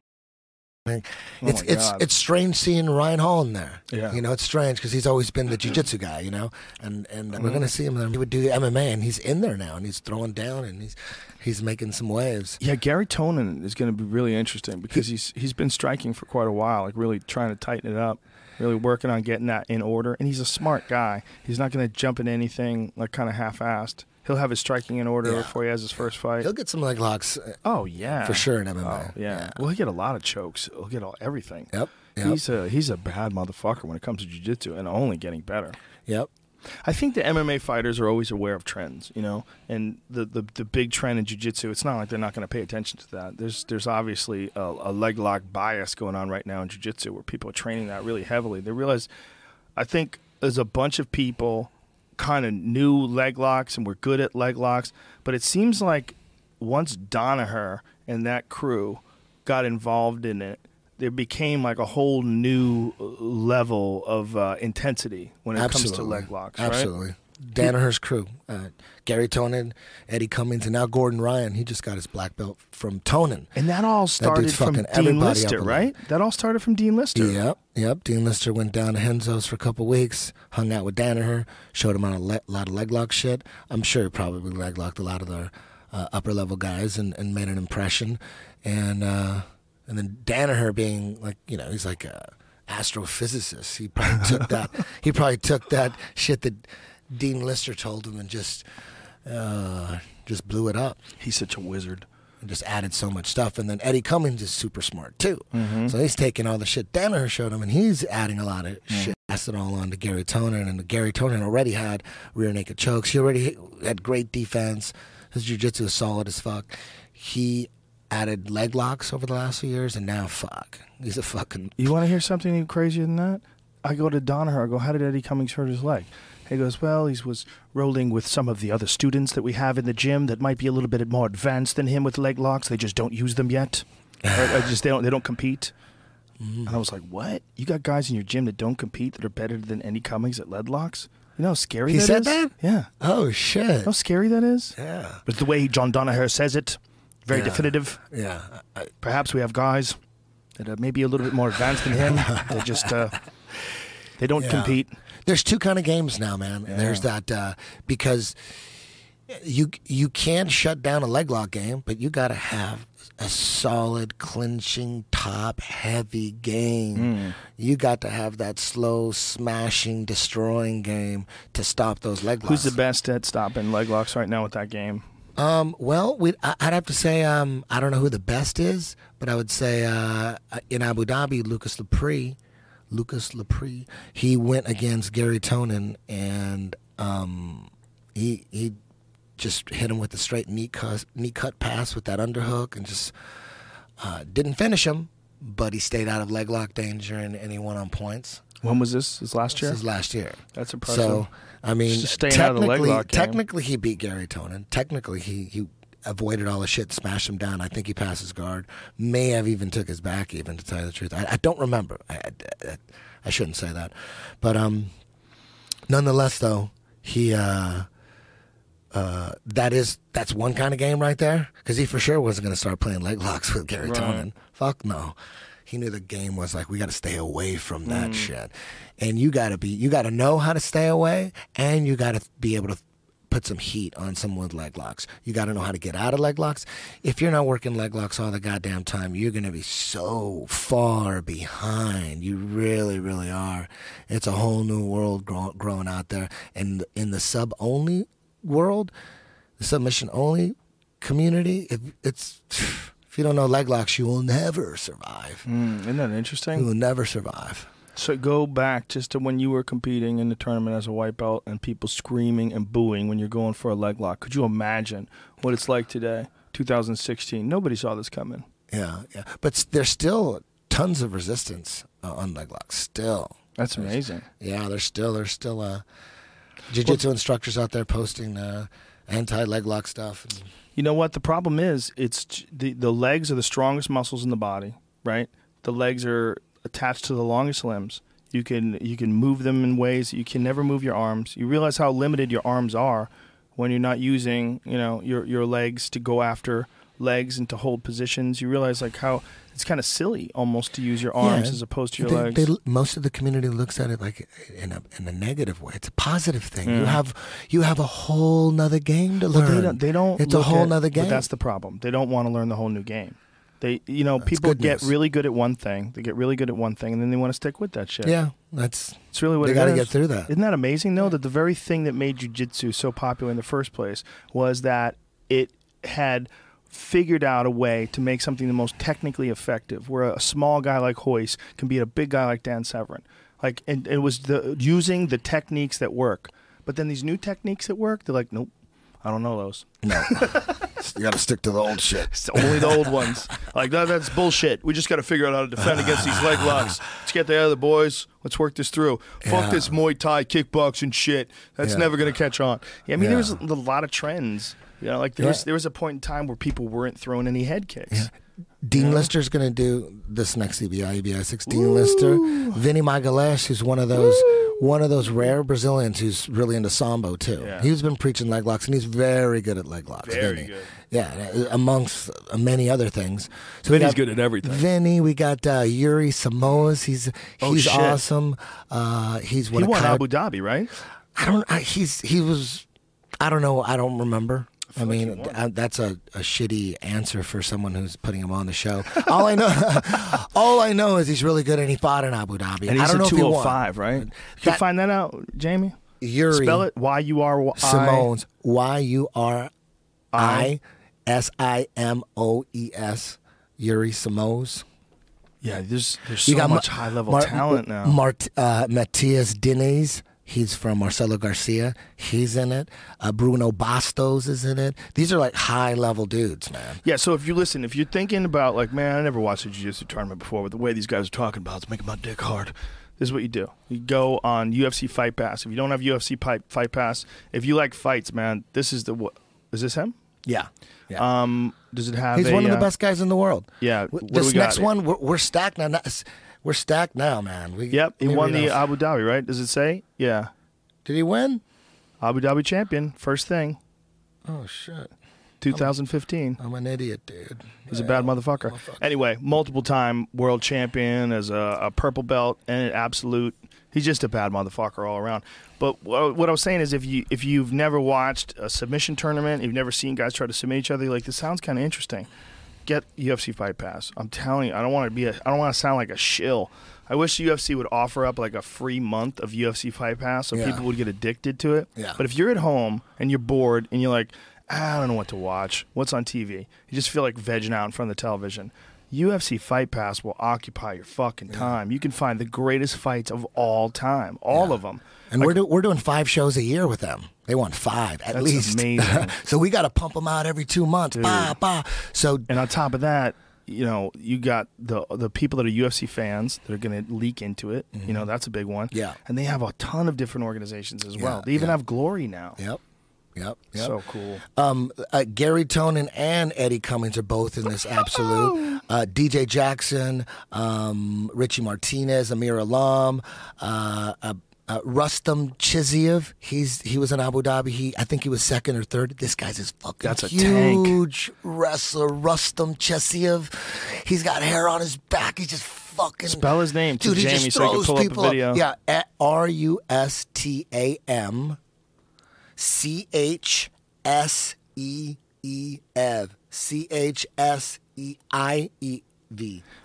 This guy's like an animal. Yeah. He's like what everyone is afraid of when you think about Russian wrestlers. Yeah, exactly. That's it. Everybody's afraid of a guy who looks like a real live Wolverine. Can you see the hair on his back? He's got it on his back. How big is he? He is one of the. Everyone's afraid of this dude. Very hard to do anything to this guy. And he keeps getting better and better. He was in. I think he was second or third in Abu Dhabi. He's got hair animal. on his back like a werewolf. Yeah. Look at his fucking back. Nobody wants him, dude. No one wants to be paired. No one wants to be paired up with that guy. I can only imagine. He's really good too. His passing is getting spectacular. I wonder how long a guy like that can compete with that style. Oh, go ahead. No, I was just going to say, like, that kind of smashing, crushing power style. Boy, that's so taxing. He didn't used to pass as much. He used to just throw people around and get on top of them and wear them out. But now he's really good at passing and finishing now. He's a gorilla. Yeah. We got Lucas Rocha, who's from Gracie Baja, one of the top guys. This is the most stacked we've ever been, man. This is super, super stacked. That's so awesome. What a great way to kick it off. Yeah, it's going to be great way to kick it off on Fight Pass. It's going to be fucking nuts, man. That's so fun. Yeah. Isn't it amazing that it just became something, I never planned on it, man. Isn't that how it works, though? That's how it works. That's this thing, this podcast. Never Crazy planned on shit. this either. Again, more shit. Like 10th Planet wasn't even planned. I know. Dude, I know nothing about that. I'm 32 years old. I don't know nothing about no 10th Planet. How crazy is At 32. How crazy is it that we were like in love with that Zecharia Sitchin guy's books, and now they think they might have actually found this planet. Is that for real? Oh, yeah. I don't even pay attention to that. Yeah, they have no photographs of it, but they are pretty sure, to the point where they're stepping out and saying there's a large planet, probably about 4 times the size of Earth, that's outside of our solar system. Theory stuff. No, not anymore. It's real. No, now it's mainstream scientists are saying this. I think people even Neil always deGrasse Tyson has addressed it. People keep sending me shit, but I'm like, oh, it's another one of those things. They're gonna. Here, Jamie will pull it up, man. For real? Yeah. Well, Eddie turned me on to this. He's like, dude, you ever heard of Zecharia Sitchin? And we got so deep. We used to do bong hits and talk about the Anunnaki and watch documentaries on it. Some crazy stripper told me about him. She's like, did you know that we used to mine the world for gold? And I'm like, Gina, what are you talking about? She goes, why do you think we like gold so much? We used to be slaves. I'm like, oh my God. I just thought she was the craziest person ever. And then I thought about it for 5 minutes. I used to make music with her. And I'm like, wait a minute. It is kind of weird that the one fucking thing we all agree on is that gold is money. That's the one thing we all agree on. Nothing else. Then I asked her, Gina, who is this guy who told you about this? What is this guy's name? And so she gave me his name. I called him up. I said, hey, I'm Gina's friend. She said you were talking about some crazy motherfucker who wrote books about us being slaves and all that shit. He goes, oh, yeah, it's some guy named, let me see the Sitchin or Zecharia Sitchin. And I'm like, okay. And I wrote it down. Then I looked into him. And that's how I discovered This is all pre-internet, right? It was 99, 2000. 2000. It was 2000. You had the internet, but it was harder to find shit back then. The 9th planet, does it exist? A 10,000-year orbit in outer reaches of our solar system. So they're trying to figure it out right now. But what they believe is, they've been believing this for a while, is that apparently there's... Well, the reason why they declassified Pluto, they said that Pluto's not a planet anymore, is because Pluto is a large body in the Kuiper Belt. And the Kuiper Belt is a belt of just large asteroids and round things and shit floating around out there, which is really weird because the photos of Pluto that they've released recently, the really up-close photos that they just released, it's a fucking planet. We're nitpicking here. That's a goddamn planet, but they don't think it's big enough to be a planet. All right, whatever. It looks like a fucking planet. Yeah. Like, pull up the photos of Pluto, the newest. They're amazing. Yeah, exactly. Have you seen them? No, I haven't seen them, but to me, it's like, it's there, right? Yeah. It's there. You call it a planet, you call it a dwarf, you think they're going to call it a dwarf, 10,000 years ago? Yeah. Who cares what you call it? It's something. It isn't like, oh no, it never existed. It was a black hole. No, it's a body of mass. What they think is that there's so many of these out there. They found another one. Do you remember this? You and I were at a bar having a drink one day. Here it goes. These are the photos. Yeah, fine. This is some of the photos. I think those are color corrected to show like different things. But there's some of the actual surface. I think the far right one that you no. This is the moon, Jamie. There's some from the far right one. It says Pluto. Yeah. But that looks like the ones from that all images right there. That's Pluto? Yeah, the one down below above Planet X, that's Pluto? It says Earth's moon, though. Yeah, but look, it shows all these different planets on this. That's Earth's moon. Yeah, that's Google search, though, right?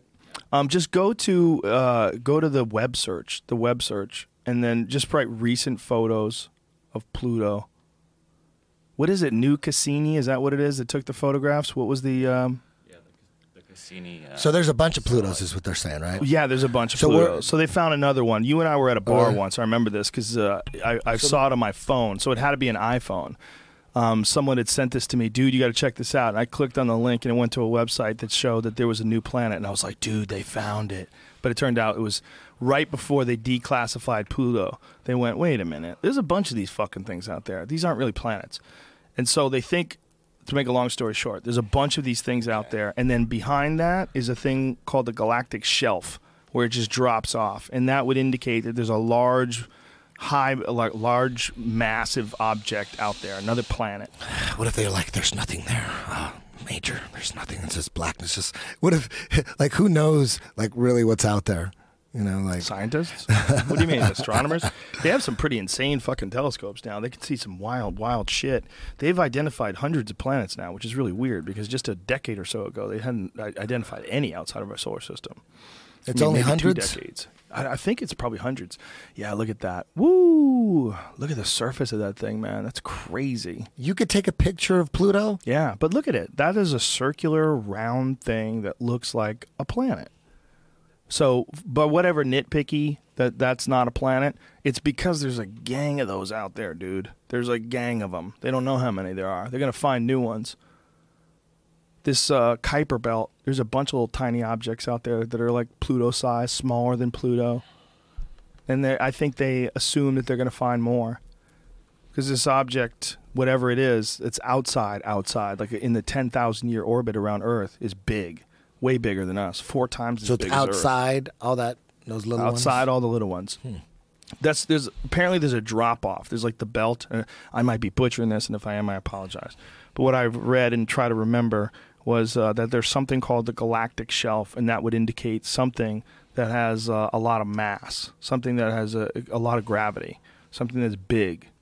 And so they think it's bigger than Earth. I mean, they're saying it's 4 times the size of Earth, so it's something really big. Just fucking nuts, man. It's just nuts to think there's another planet out there. And what's even more nuts is, what if there's fucking life forms on it?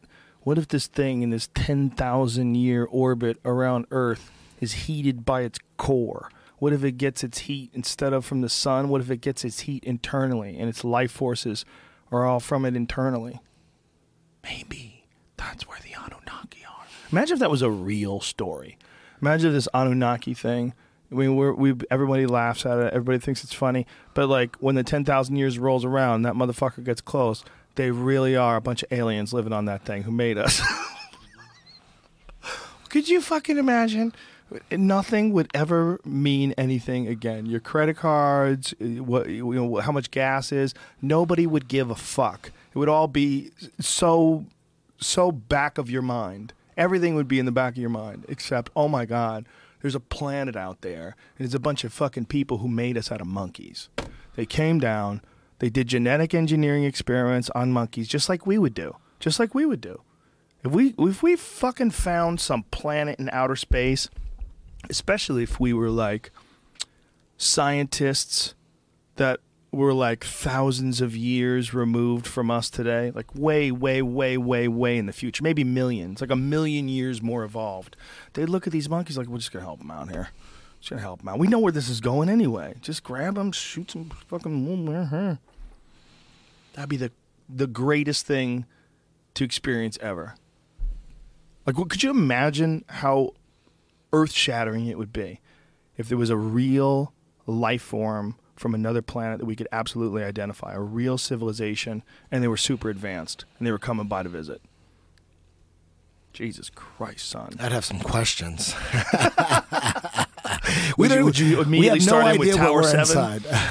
We have no idea what we're inside of. No. Like, we're just... you can't even... It's aliens and space is... Man, remember how... We were so into them, like in the late 90s or the early 2000s. Yeah, aliens were like fucking always on my mind. Yeah. Not anymore though. I think it's because the History Channel killed that aliens, ancient aliens.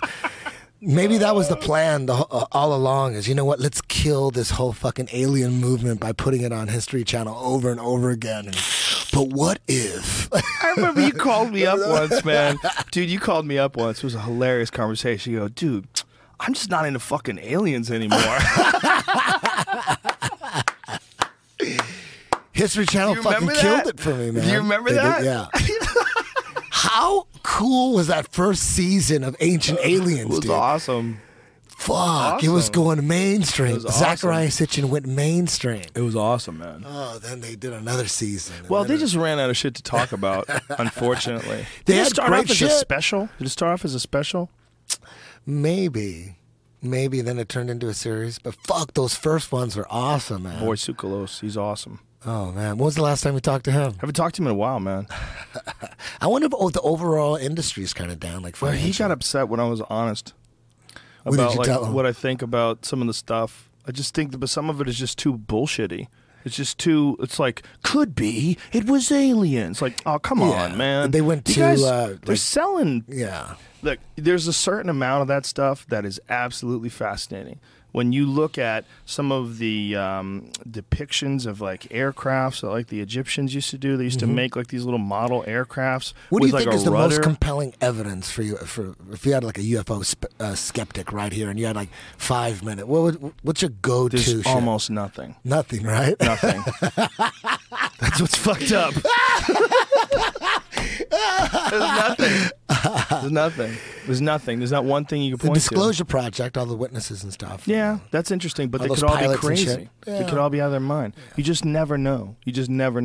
There's all sorts of experiences that people can have, too, that are very, very unusual weather condition things like ball lightning. Ball lightning is one that's really crazy because apparently there's... Swamp gas? Well, this ball lightning apparently moves like some alien spacecraft. And apparently, if you saw ball lightning and they've identified it, it's like this really rare form of lightning that instead of coming down like really fast, like a line, it can move around. Yeah. And it's the same sort of idea. It's like an electrical charge that breaks free. You know, I'm not doing a good job of explaining it, but I've seen videos on it. I've seen it explained. And I think if you were flying around, man, and you saw that, you'd probably think that was UFO. And if you saw a lot of the experimental aircraft that they did, I talked about it with Shermer before you got here. Yeah. I think there's a lot of that stuff was just people seeing shit. For sure, most of it probably. But the more you get into how fucked up like corporations are and how fucked up like we've been for so long, the more you look at aliens like, oh, they are just distracting us with the aliens. They want us to think about fucking aliens. You know what I mean? It seems like a big distraction. I think people love it. I think that's why it's on. I think it sells. I don't even think they're trying to distract us. Yeah. I think it appeals to that archetype. And it's one of the things that Shermer talked about before you got here in the earlier podcast. We were talking about how it's like for a lot of people that are atheists, that becomes their God. And it kind of makes sense. It's like, well, I don't believe in fairy tales, but I believe maybe we were created by aliens who ran experiments on monkeys, and they're all written. Like, how come we won't believe the Bible, but we believe the Sumerian text? Well, think how funny that is. That's an easy question. But how to funny answer. is that? We're not into the Bible, but we're into some. But those people were dummies. But these people, 2,000 years before them. Dude, they had it nailed. What it is, it's not gods, it's aliens, man. They came from another planet. Well, it all depends on the story. Yeah. Because an alien story actually kind of makes sense because we're in space and shit. There's a lot of planets and shit. Look, I always think of it as, would we do it? Would we do it? Do what? Would we run experiments on some life form that we saw on some other planet? Fuck, of course. Yeah. Of course. What do we do to monkeys? We're testing AIDS medicine on monkeys and shit. Yeah. We would do some weird shit with some monkeys from another planet, too. We're probably doing some weird-ass shit on this planet that we don't know about. Oh, for sure. There's got to be clone humans everywhere. Especially not in America, where you don't have any rules. You know, like you can go to some countries, they'll do anything. Like China's started doing experiments on human embryos, like genetic experiments on human embryos. Just raise hitmen, you know what I mean? Just genetically modified. Supermen. Yes. But, yeah, I mean, it's just a matter of time before they do something like that. If they can do this genetic engineering and get through a few generations of it to the fact they got the kinks ironed out and start making a series of super Alexander intelligent Karelins with a Einstein brain. Yeah, can you imagine if they can have a brain beyond Einstein? If you could create a human or a clone, but you could do something so the brain develops like 10 times stronger, and you're just like, you could read minds and shit. It's probably going to happen. It's definitely going to happen. And then when that does happen, and we see some poor monkey on some other planet, and we're fucking flying around out there in space, we'll be like, let's fix that dude. Just give him a little of our jizz. Just squirt it in there and see if you can figure it out from here. Take that monkey, re-engineer it, give it a language. They probably would have figured out language if you give them enough time. Do you know they think that chimps are starting to enter into the Stone Age? It looks like I was just watching a documentary of a monkey, and everyone's seen those videos of monkeys with sticks, and they're using it to eat ants and shit like that. I was watching orangutans. I was watching a video of a monkey who broke off a stick and started banging the bark to get some honey that was under the bark, but the stick wasn't big enough, so he throws it, and then he helps and grabs another one, carves it all out, and then starts pa pa. Isn't that like amazing? That. He should probably be using that as a weapon at this point if he's doing that. You know what I mean? What happens then when they learn how to use it as a weapon on each other and shit? Well, what's amazing is what if what we're seeing is them learning it? What if what we're seeing is like they, you know, when they're just starting to observe this now? What if in our lifetime they start using tools? Yeah. Like it seems like that's what's going on because they don't. Either it's one of two things: either they just didn't have enough video of them back then, and they didn't have enough people observing them, but to really realize they've probably been using these tools for 100 years or so, or they just started doing it in our lifetime. Yeah. You know, that could be possible. Have you ever seen Snopes this? I want you to Snopes this because I don't know if this is true. There's an orangutan that's fishing with a spear. He's hanging off of a fucking branch over this river, and he's got a spear. There's a photo of it. I just don't know if it's true. It looks so good, and it's always one of those things. Yeah, it's one of those things that I've always wanted to Google, and I'll get to that tomorrow, and I just never get to it. I got other shit in my life to worry about. But now so easy that we're to here, fake people out these days. But I just remembered, so I have to get. Do you see it, Jamie? I don't see it on Snopes, but it says it's true. Although the ape didn't develop the skill enough to catch fish. Whatever. Show the picture. Yeah. This is what's crazy. Look at this. Come on, son. Are you fucking kidding me? This is true? Okay. If this is true, that's a goddamn weapon. That orangutan is sticking a long stick into the water, trying to. It's true, although ape did not develop sufficient skill to catch any fish yet. He's trying. This is insane. You would think humans would speed up that evolution, right? If we exactly. Man, they're probably learning from watching fishermen and shit. Yeah.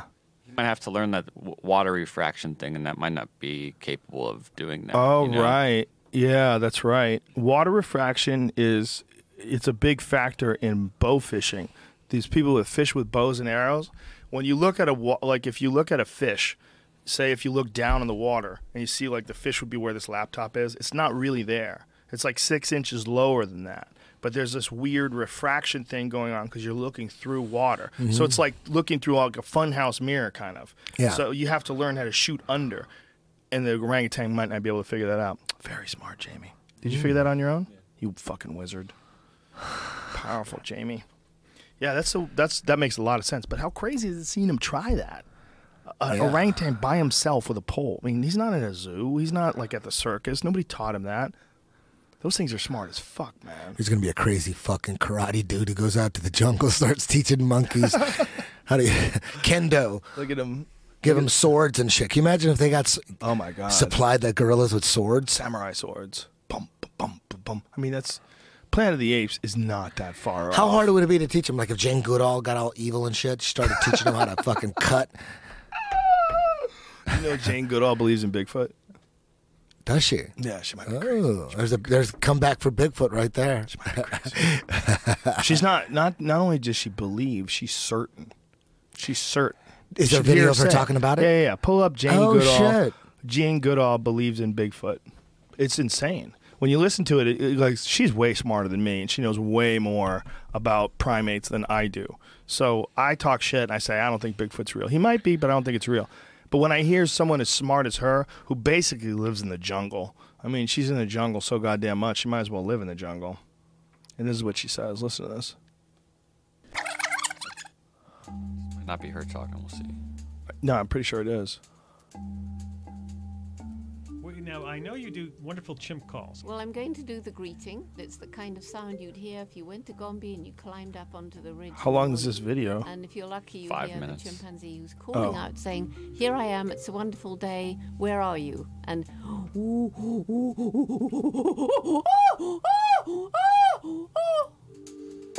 wow. And each one has his or her own individual voice, so you know exactly who's calling. Where's Bigfoot, bro? It's a pleasure to speak with you. I want to know if you believe there are any undiscovered large species You're talking about Yeti or Bigfoot or Sasquatch. Is that what he's talking about? Yes, he is. Pretty much. I'm out of the loop. Go ahead. Well, now you'll be amazed when I tell you that I'm sure that they exist. I've talked to so many Native Americans who've all described the same sounds, 2 who've seen them. And there was a little tiny snippet in the newspaper just last week which says that British scientists have found what they believe to be a Yeti hair, and that the scientists in the Natural History Museum in London couldn't identify it as any known animal. Did you always have this belief that they existed? Well, I'm a romantic, so I always wanted them to exist. Animals were my passion from even before I could speak, apparently. I think that's it. Well, a couple people told her that they saw one, so that's what she said. She didn't see it. She's been in the jungle for 75 years. But they're not supposed to be in the jungle, though, where she goes. They're supposed to be in the woods. Where is, what did she say, the University of what? See if you can figure out what she said, like what university it is that is testing a Yeti hair, because I think that's bullshit. I would have heard about that. They don't. It's not a no. Like when I was on the Sci-Fi show, we tested some stuff. We tested hair. With this guy Todd Dishotel from one big university in New York City. I forget which one. NYU, I guess. Yeah, I guess he's an NYU guy. And I hope I'm not wrong, Todd, but he's a geneticist. And so we ran tests on feces and on hair. And the hair was bear hair, and the bear shit too, and maybe some dog hairs too. What made him think it was Bigfoot shit? Not him. He didn't think it was at all. I think we got Bigfoot shit. No, he's dedicated to disproving it. But there was other scientists that gave us stuff. That's the one I'm talking about. Yeah. Like, what made him think it was Bigfoot shit? Because it doesn't smell like bear shit, bro. Smell it. How would they know? This guy, maybe the bear had fucking bad fish or something. Well, they can't even agree on what it eats. They were so sure it was Bigfoot shit. They can't agree on what Bigfoot eats. I'm good. Who the fuck discovered that Bigfoot shit? We got to find that dude. I met that dude. The guy that found the shit? Yeah. I had a conversation with him, too. He's a nice guy. He's a teacher. Okay. In a school. Where did he public find school it? Teacher. In Oregon. Found it out in the woods. He's like, this has got to be Bigfoot shit. I'm going to take it with me. I would think Bigfoot would lay logs, like as big as my thigh. Just giant. Like, you ever see an elephant take a shit and you see his asshole open up and you go, good Lord. Like, just flopping out of there, this giant asshole. That's what I imagine from Bigfoot. Do you believe that there, some people believe in Bigfoot, but they also believe in a different kind of Bigfoot? It's like a different kind of like a Christian church. It's like Lutheran. They believe, yes, we believe in Bigfoot, but we believe it's an interdimensional being. I've heard that one. Yeah. What do you think the chances of that being real? Probably 100%. Listen, dude, bro. It's not just Bigfoot. Listen, bro. I don't believe he's interdimensional. I believe he's real, okay? I got to stop you right here, bro. I'm 1/8 Native American, my grandmother's side, and those are our people. Our people have long known of the existence of what we call the Oma. I have a bunch of different names for it. You know what? When I go, Oma's a new name. Every time I go up to Oregon or Washington or do a seminar, I ask the guys by show of hands who believes in Bigfoot, and most of them do. Most of them do. Yeah, well, keep most them of up them have heard stories, you know. I believed in it for the longest time, and I don't disbelieve in it today. I don't disbelieve in it, but that's one you can make fun of. But if they found Bigfoot, I wouldn't be like, oh, fuck. I'd be like, oh, shit, that's real. I definitely don't disbelieve in it. And you know what? And I'll just say it. I think maybe he is interdimensional. You know what I mean? That's my gut feeling. I'm going with my instincts. Bro, you can take your science, but at the end of the day, it's all about faith, bro. It's all about knowing in your heart. It makes sense. That's why you can't find him. Motherfucker just disappears. I know in my heart, and I'll defend it with my life. That's the only fucking answer. I know, bro. It's interdimensional, bro. That's what I'm thinking, bro. That's why they can't find him. You can't put Bigfoot on camera, bro. He knows about cameras. It's not going to happen, man. He's not going to appear where's a camera or disbelief. Just because he doesn't wear clothes doesn't mean he's primitive. He's super intelligent. They know you don't believe, bro. He's at one with nature. He's not going to be near you unless you're pure. He's super intelligent. You can't find him. You've got to live with the Sasquatch for them to Bigfoot don't shit take you in. There's a bunch of dudes who've claimed to have had like friendships with Sasquatches. Like they move into the woods and they stay there for months at a time, and then they tell people they had these stories. And there's audio recordings of what they call samurai talk. You want to hear audio recordings that people think is a Sasquatch? You want to laugh? Oh, you ready to laugh hard? I could do Sasquatch. She didn't say it was at a university. It's the Natural History Museum in London. Okay. Okay. Yes. No. Eddie, you're killing Isn't me. that Bigfoot? Jesus Christ, no. That's Bigfoot. You just made that up. You can't just make a noise and say it's that was Bigfoot. Bigfoot. They have it's the dumbest recording ever. Samurai chatter. Listen to this. Get ready for this shit. You're gonna blow a gasket. We had to analyze this on the show. This is when I knew my show was retarded. Listen to this. And he was there one time with a friend, and every evening they used to hear some absolutely bizarre noises and calls, and they couldn't figure out what the hell it was. And so they took up a tape recorder one time, and this is what they recorded. Okay.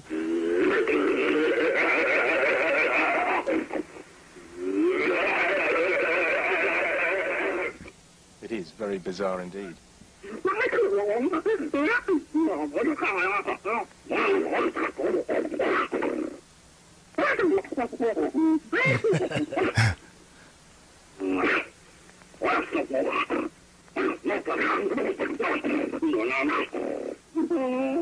We decided to record the sounds and put them on a CD and a cassette and make them available to people. Oh, what a good move. We do believe these creatures are trying to communicate with us, though. And we, as we speak, are having the linguistics people look into it.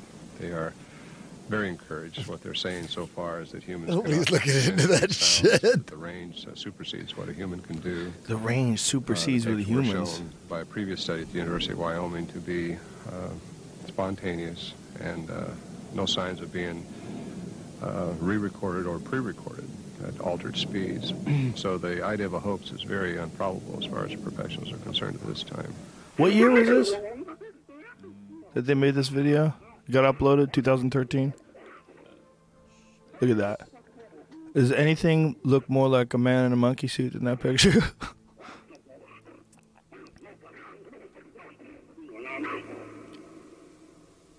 But here's the thing. Imagine if they really did sound like that. I mean, what does chimp sound? Stupid too. If you heard that, but like more complicated with an actual language, like dolphin noises sound stupid. If dolphins didn't make those noises and you heard the dolphin noise like, you'd be like, that's not a language. What is that? How weird. Imagine if that shit's real. Could you imagine? There's like 20 of them. They're all just living deep, deep, deep in the woods. What's more believable, Bigfoot or Loch Ness? I think Loch Ness is probably a really big fish. Like some kind of really big fish, like a sturgeon or some shit. Something really big that there's not that many of them. You see that video of that guy petting a great white shark? That a great white shark just... Yeah. It's on my Instagram. Oh, really? Yeah. Yeah, maybe I saw it on your Instagram. You might have, yeah. It's That's ridiculous. Insane. It's one of the crazy. Weirdest fucking videos I've ever seen in my life. I'm like, it's I don't like know a how little that guy great keeps white it plan. It's like... Yeah. It's like, coming out of the fuck? water and he's And touching its nose. Whoa. I know. What the fuck?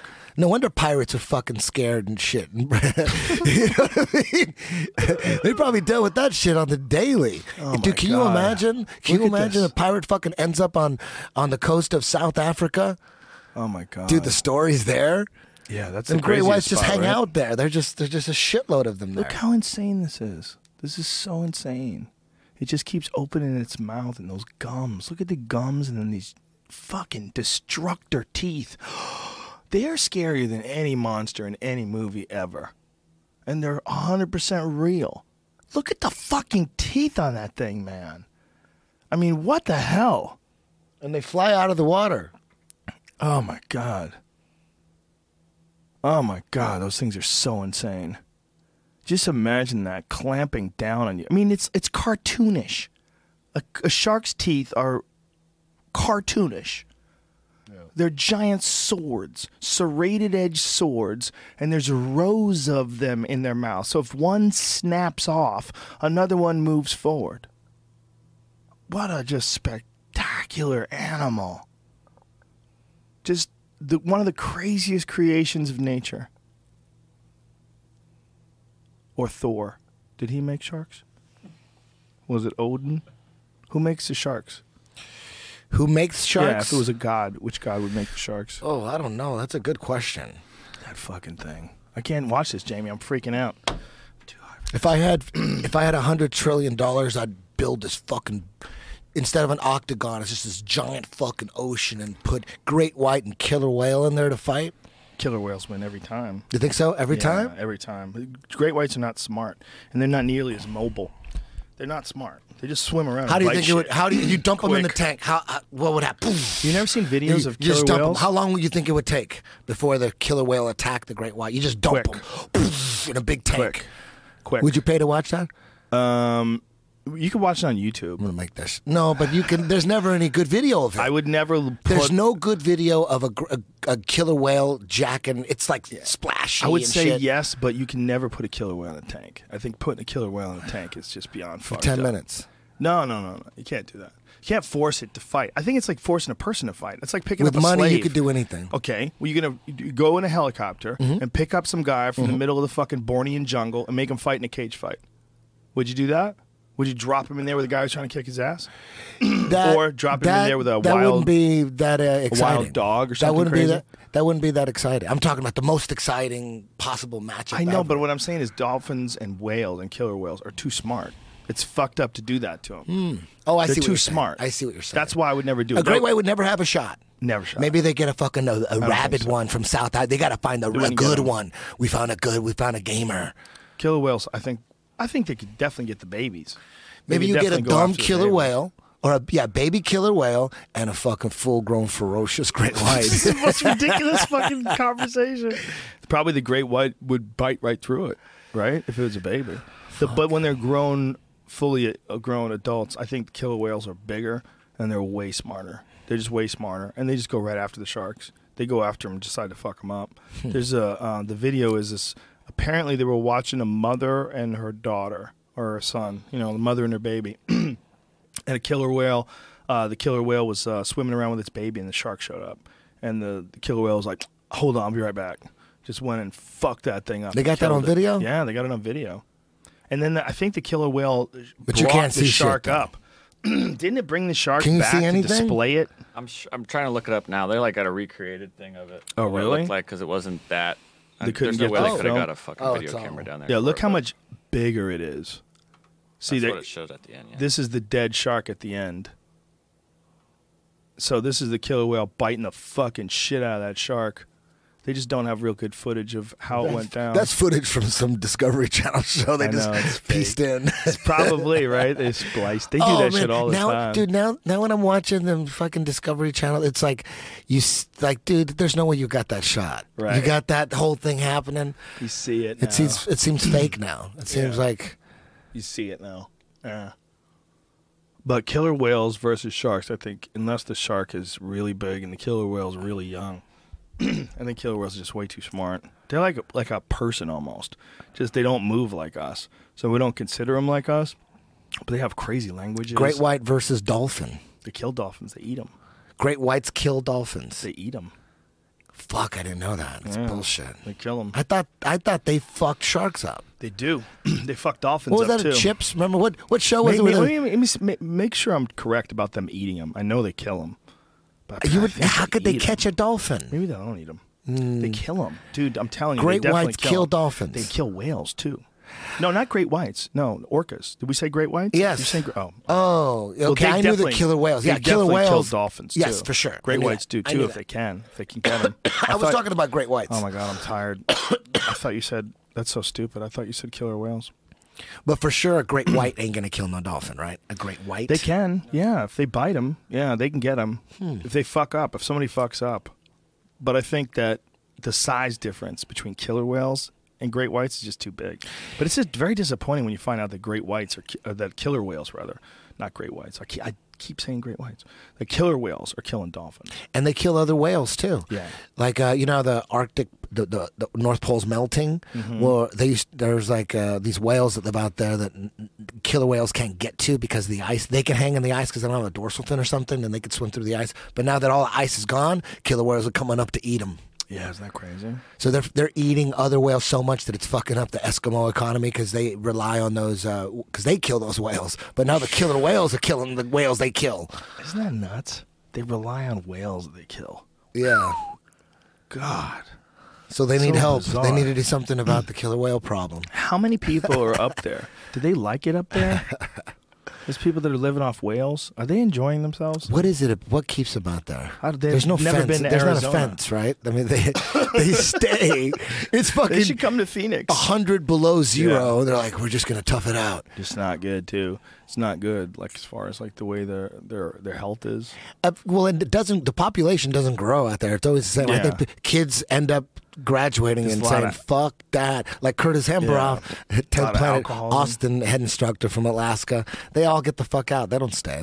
Well, Alaska's one thing. Like Anchorage is badass. But this is like where the people are eating whales and shit. They're like north of that. Okay. You know, they're like way up there.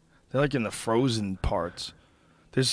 Anchorage is actually close to the coast, so it's not a bad place to live. Yeah. I've never been to Anchorage. It's fucking great, man. Is it like Vancouver? Like a colder Vancouver where it's only dark out for like an hour in the summer. It's weird. You go outside at like 4 o'clock in the morning, it's bright out. Bright out like 5 o'clock at night, bright out. And it's like 4 in the morning. You're like, what the fuck is going on I here? got a little of that in Sweden because when you go to Sweden, it's kind of north. So it's like the sun's still out and it's 11 o'clock at night. Right. You know, and the sun's still, in your face. Yeah, it's but weird, I didn't, I've never been that north. Never been to Alaska. It's crazy up there. You did comedy up there? Or what? Yeah. Did comedy in Anchorage with Ari. It's beautiful. Did you get in? People are badass, too. You get in some bow and arrowing? No, we were fishing. We went salmon fishing while we were up there. It's beautiful, man. Just beautiful. That was the first time I saw an actual live in the flesh eagle, like outside of the zoo. Like watching a big ass eagle fly right over your head is a trip.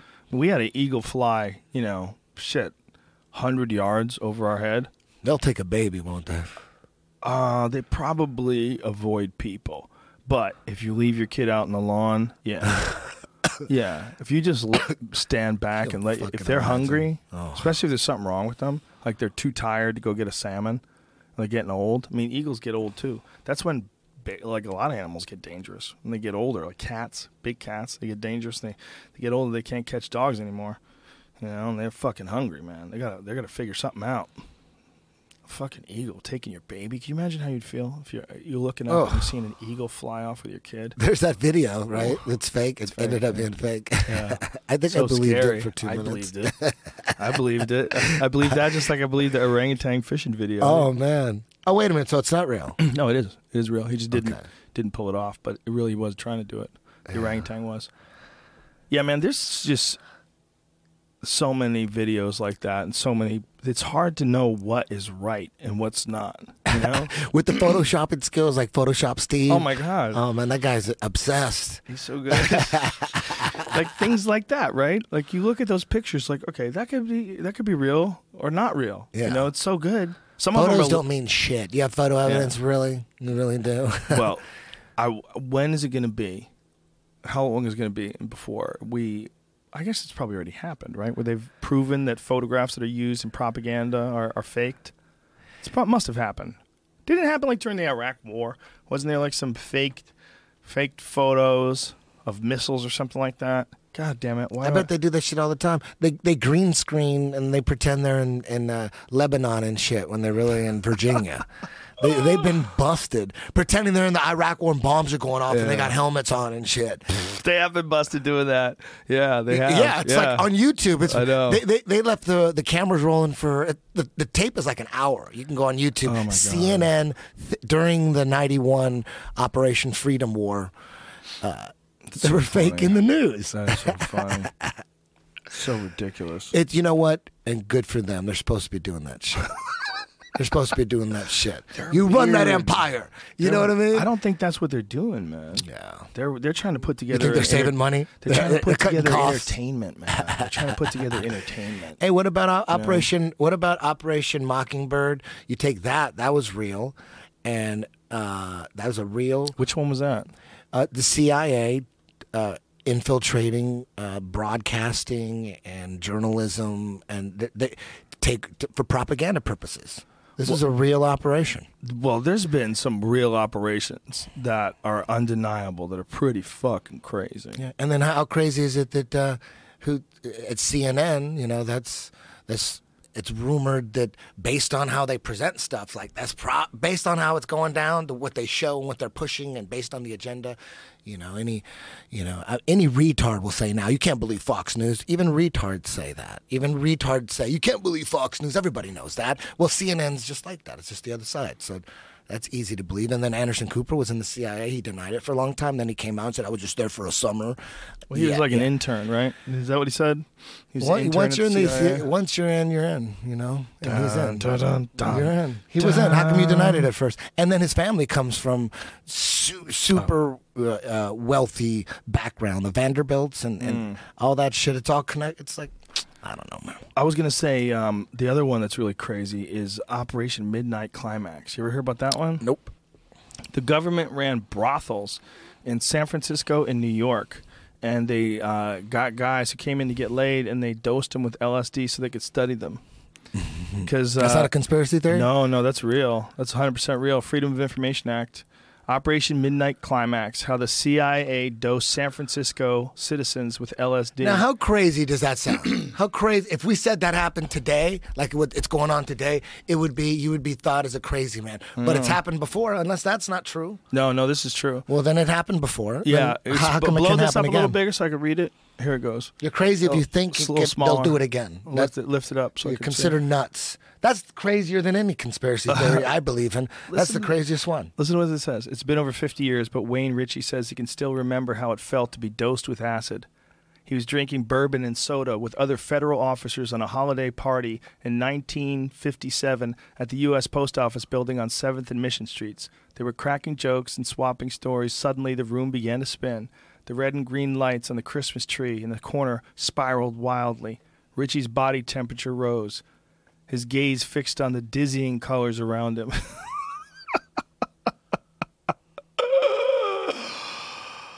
He got jacked. Somebody dosed him. But that's not...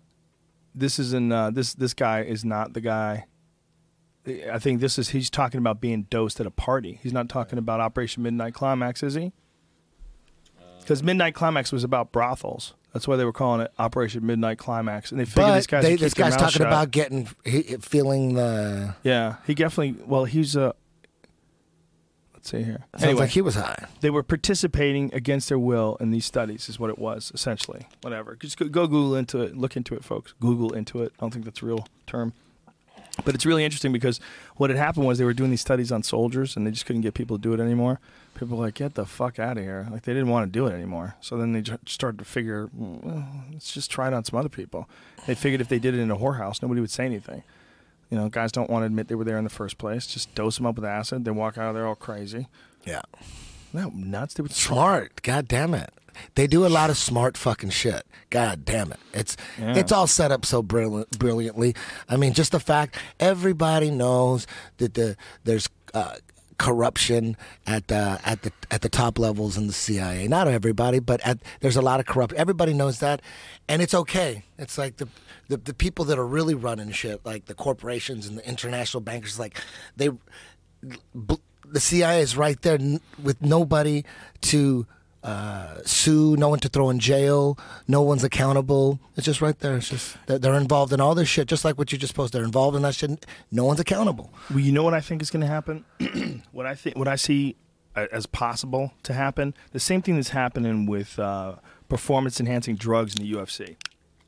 That was someone like Jeff Nowitzki, when they have these USADA guys that are just showing up at your house 4 o'clock in the morning, taking random tests. They have all these crazy things they could test for that no one even knew about, So slowly but surely, everybody's forced to be natural and compete naturally. And that's what we're seeing right now in the UFC. It's just too risky. They're too good. They're too sophisticated, right? So as far as we know, everybody's fighting natural. But we also know that they definitely didn't. They cheated like a motherfucker. Everybody did. In other organizations, we know it. We know guys who did it. We know guys that would just be juiced out of their fucking mind, and everybody else was juiced out of their mind too. And that's how the game was being done. Everybody was competing on that level. So we know that. So in a lot of ways, I think that's because of something like, the new understanding of how to test people, and something like the UFC hiring Nowitzki to go after this, right? But that's data, right? It's information. All that information, as it does come out, they're forced to do it straight and narrow. I think that's going to be the case with government at a certain point in time. I think the people that are making a fuckload of money in corporations are going to make a fuckload of money anyway.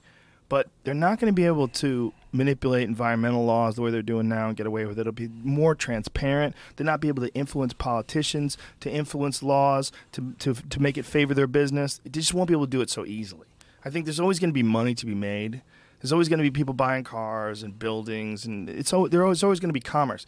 But I think there'll be less fuckery in the future. That's what I think. Corporate fuckery. They're still going to make a ton. I don't think you can hide things forever when it comes to like some of the practices that some corporations that are unscrupulous will engage in that aren't necessarily ethical. Like how about the BP oil spill, right? Like how about how the other, the way they cleaned it up, and they made people. There was people in that town that. I mean, how much of a loss was that to them? How could you possibly compensate them for that? I don't know too much about the BP oil spill. BP oil spill is pretty fucking crazy. I know it killed the Gulf and all that, but I don't know the details. I don't know there was some kind of, of the report. I don't know anything about it. I haven't looked into it. It was one of those things that they pull the oil out of the ground. And there was an explosion. There was exploded. Killed a lot of animals and ruined a lot of industry. Shooting fucking oil into the ocean. Yeah. It's crazy. It's amazing how many gallons were being pumped into the ocean, and even more amazing how the ocean just sort of absorbs it. What do you think of Trump? That's a long question. I don't know if we have time for this. I think this is a strange time. It's strange to see a president that is okay. Whether you like him or don't like him, whether you support his beliefs or you think he's the worst thing ever. I'm just looking at it as objectively, like as a performance piece. There's never been a guy that understands how to manipulate the media the way he does. Never. No one even close. Everything he does is a big story. He says outrageous things, and because he says outrageous things, they tune in to make sure he says more outrageous things. The more outrageous things he says, the more people go, he's saying outrageous things, let's tune in. He's the biggest show in town. Like, it's not even close. It's not even close who generates more attention, who's got people more riled up about him. People are bored as fuck. They're bored. They're bored. They hired Obama. They thought everything was going to change, and it, I guess, did a little in some fronts, and it was good socially, and the world's evolving in that way, in that direction anyway, so that's all good. But Guantanamo Bay's still open. People are still in Afghanistan. It seems like it's still chaos everywhere. I don't know if anybody could have ever fixed it, right? We're just bored. We're bored. Like, what is this? What are we doing? What is this world? Why are we in the Middle East? What is going on? Why do I have to worry about war? Why do I have to worry about gas? Why do I have to worry about global warming? What's going to happen with the polar bears? God damn it. And then all of a sudden this guy comes along telling you how big his dick is. He says, I'm going to build up a fucking wall 1,000,000 miles high, keep the Mexicans out. It sounds like Joey Diaz. The first wall they built, they didn't finish. Yeah. They already put up a wall. It's crazy. And everybody cheers. And the Mexican president calls me up and says, who's going to pay for that wall? You're going to pay for that wall. And the wall just got 10 feet higher. And he hangs up the phone and everybody's cheering. He pulls his dick off, just jerks off. He really said that? Yes. He told the guy the wall just got 10 feet higher. You know what I told him? The wall just got 10 feet higher. And everybody goes, yeah. Oh, I would love to see that clip. Dude, can you find that clip? He's like a movie from the 80s. And yesterday, the top person, president of Mexico, said, we will never, ever pay for that wall. And the press called me up. And they said Calderon, the head man, top person. He said he won't pay. He won't pay for it. And you know what I said? I said, the wall just got 10 feet higher. That's right. It's true. He fucked it up by keep saying it's true, it's true, it's true. He's so strange. It's just so bizarre. I feel like I feel like almost like I'm watching like one of them late night televangelist shows when somebody wants your money. Like, you can't have my money. Look at you. You already have money. You can't get my money. It feels like it's fake. It feels like this is the final piece of the simulation theory. Yeah. The final piece of the show where it's going to reveal that this has all been a comedy all along. All been a strange comedy. I mean, do you think he's really... He's better than the other ones, except for Bernie. He's better than all the other people on the Republican side. I mean, Marco Rubio seems like a reasonable guy in a lot of ways, the way he talks. I don't know exactly what his beliefs are, but him and Trump, they get into these insult competitions, and it looks so foolish. It's like, just because Trump does it, don't do it better than him. Don't do it better than him. Talk about how ridiculous it is.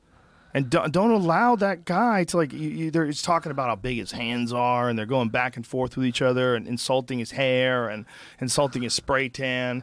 It's like they're roasting against each other. Like, this is not presidential. Like, do you understand? You guys have a limited amount of time. And this way he bagged on his tan? The fake tan. Yeah, and Trump was bagging on Rubio wearing makeup. The whole thing is ridiculous. Like, this is a terrible way to have these people together. Like, to have these people all competing.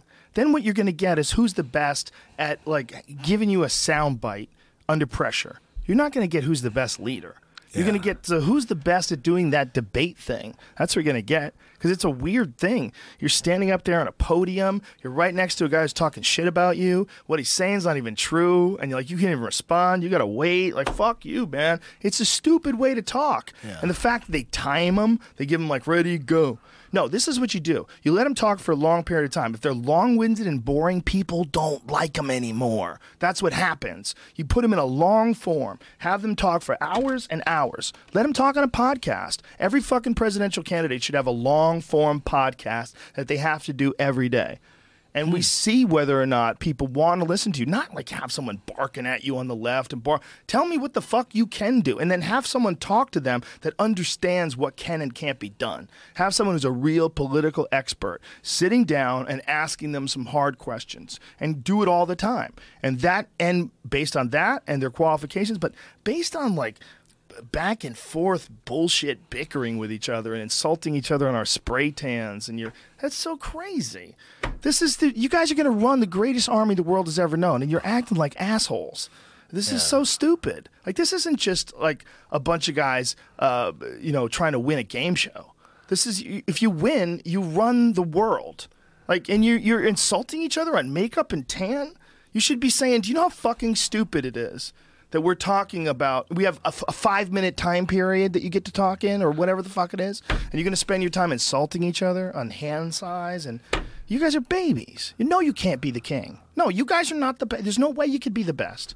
So, like, he is involved in that, and Ted Cruz is, like, super religious, which always makes me go, man, I don't know about that. Ben Carson is super reasonable, but super religious. Trump is the guy that stands out as at least he's a rich guy that doesn't give a fuck. Are there any good things that Trump says that you agree with? You know what, man? I honestly have been so blown away by the bad things that he said that I've barely paid attention to the good things. Like, but the shit that he said about Mexico, like, well, someone's doing all the raping. Like, bringing over murderers and rapists. And I was like, oh my God. Like, that's a whole country. You're talking about millions of people. You're talking about, well, someone's doing the raping. He says some crazy shit. And it works, man. It works as far as, like, if it's all a PR campaign. And he just gets in there and he says, ladies and gentlemen, look, I said what I said, and I did what I did to prove a point that our media system is corrupt. This whole system is broken. It needs to be fixed. It's like a bad computer. It needs to be rebuilt. This is not good. Like, you can't have a guy just juke the system like I just did.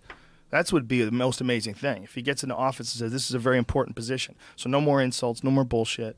And now that I'm here, I'm going to just hire the best people, and we'll try to figure out what the fuck's wrong with this country. How amazing would that be? If he said, look, I had to insult these dummies in order to get in there. I couldn't let Hillary talk shit. I had to go in there, guns blazing. I had to take out Ben Sanders and fucking Ted Cruz and Marco Rubio. But now that all that's done, we can all work together. What do you think of Hillary? What is your opinion of her?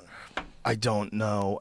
I don't know how you can be entrenched in the system for as long as she's been entrenched in the system and not not be the past.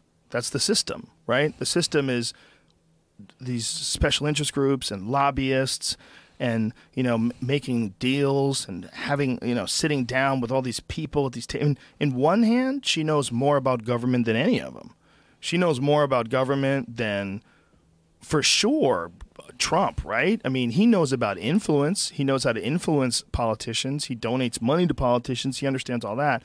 But as far as like being in the boardrooms when the shit goes down, Hillary's like, she's been like right in there. So as far as like qualifications, no one's got more qualifications for president than Hillary does. The problem is, we all agree. I think we all agree, and this is not a knock against Hillary. We all agree that this system is fucked. It's ridiculous. Representative government is kind of crazy. The idea that you can have a bunch of people, they vote, and they vote for one person. That person represents that state, and then the state, they all get together and they try to pick the president. You got the Electoral College and all this wackiness. We all agree that that's kind of crazy, right? We all agree that it doesn't make much sense. There's a lot of things we don't get to vote on. There's a lot of decisions the country goes one way or another way that we were really unhappy with, and it would be nice if we had like a giant public debate. So the only person that's going to change that, the only person who's going to knock that off its ass is Trump, because he's the only guy who's got his own money like that from the Republican side. He's the only guy. And in the Democrat side, Hillary's got a shitload of money, but she's kind of a part of the system. And Bernie Sanders, he's got some good ideas socially. He wants to make marijuana legal. He wants to help people.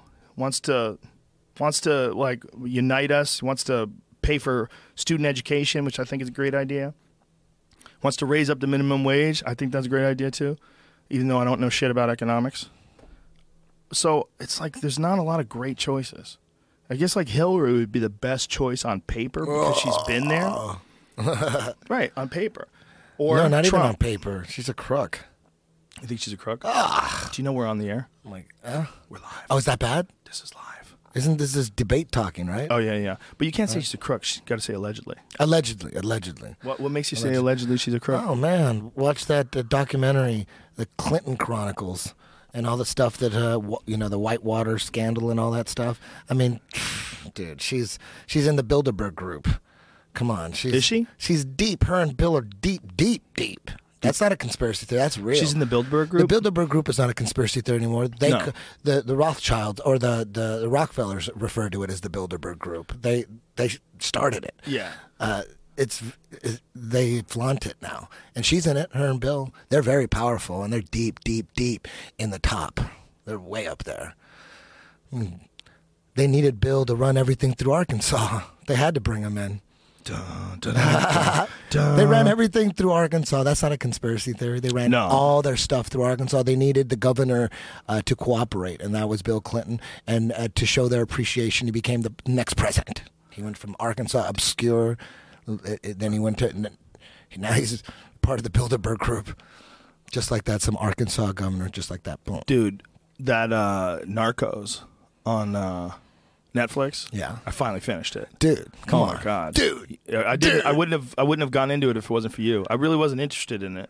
Oh, I just was like, oh yeah, more drug stuff. You gotta trust me more. Oh man. my god, I do trust you. You Not more. That's why I did it. Cartel Land is next. How dare you? Cartel Land is next. I hear. Holy, you're not the only one. Sounds like a generic little dumb little run-of-the-mill documentary. It's not. It's special. God damn. It's a special documentary that's going to blow your mind. And again, that how big oil conquered the world, like the history of the Rockefellers. Fuck. That's the craziest shit. Netflix has that's where it all came from. Right now. That's where it all. It's the conspiracy theorists, whatever you want to call them. They claim that it's all connected. 9/11, JFK, like it's the same people, and they're all connected. It's the same families. It's the same secret society, and it goes back.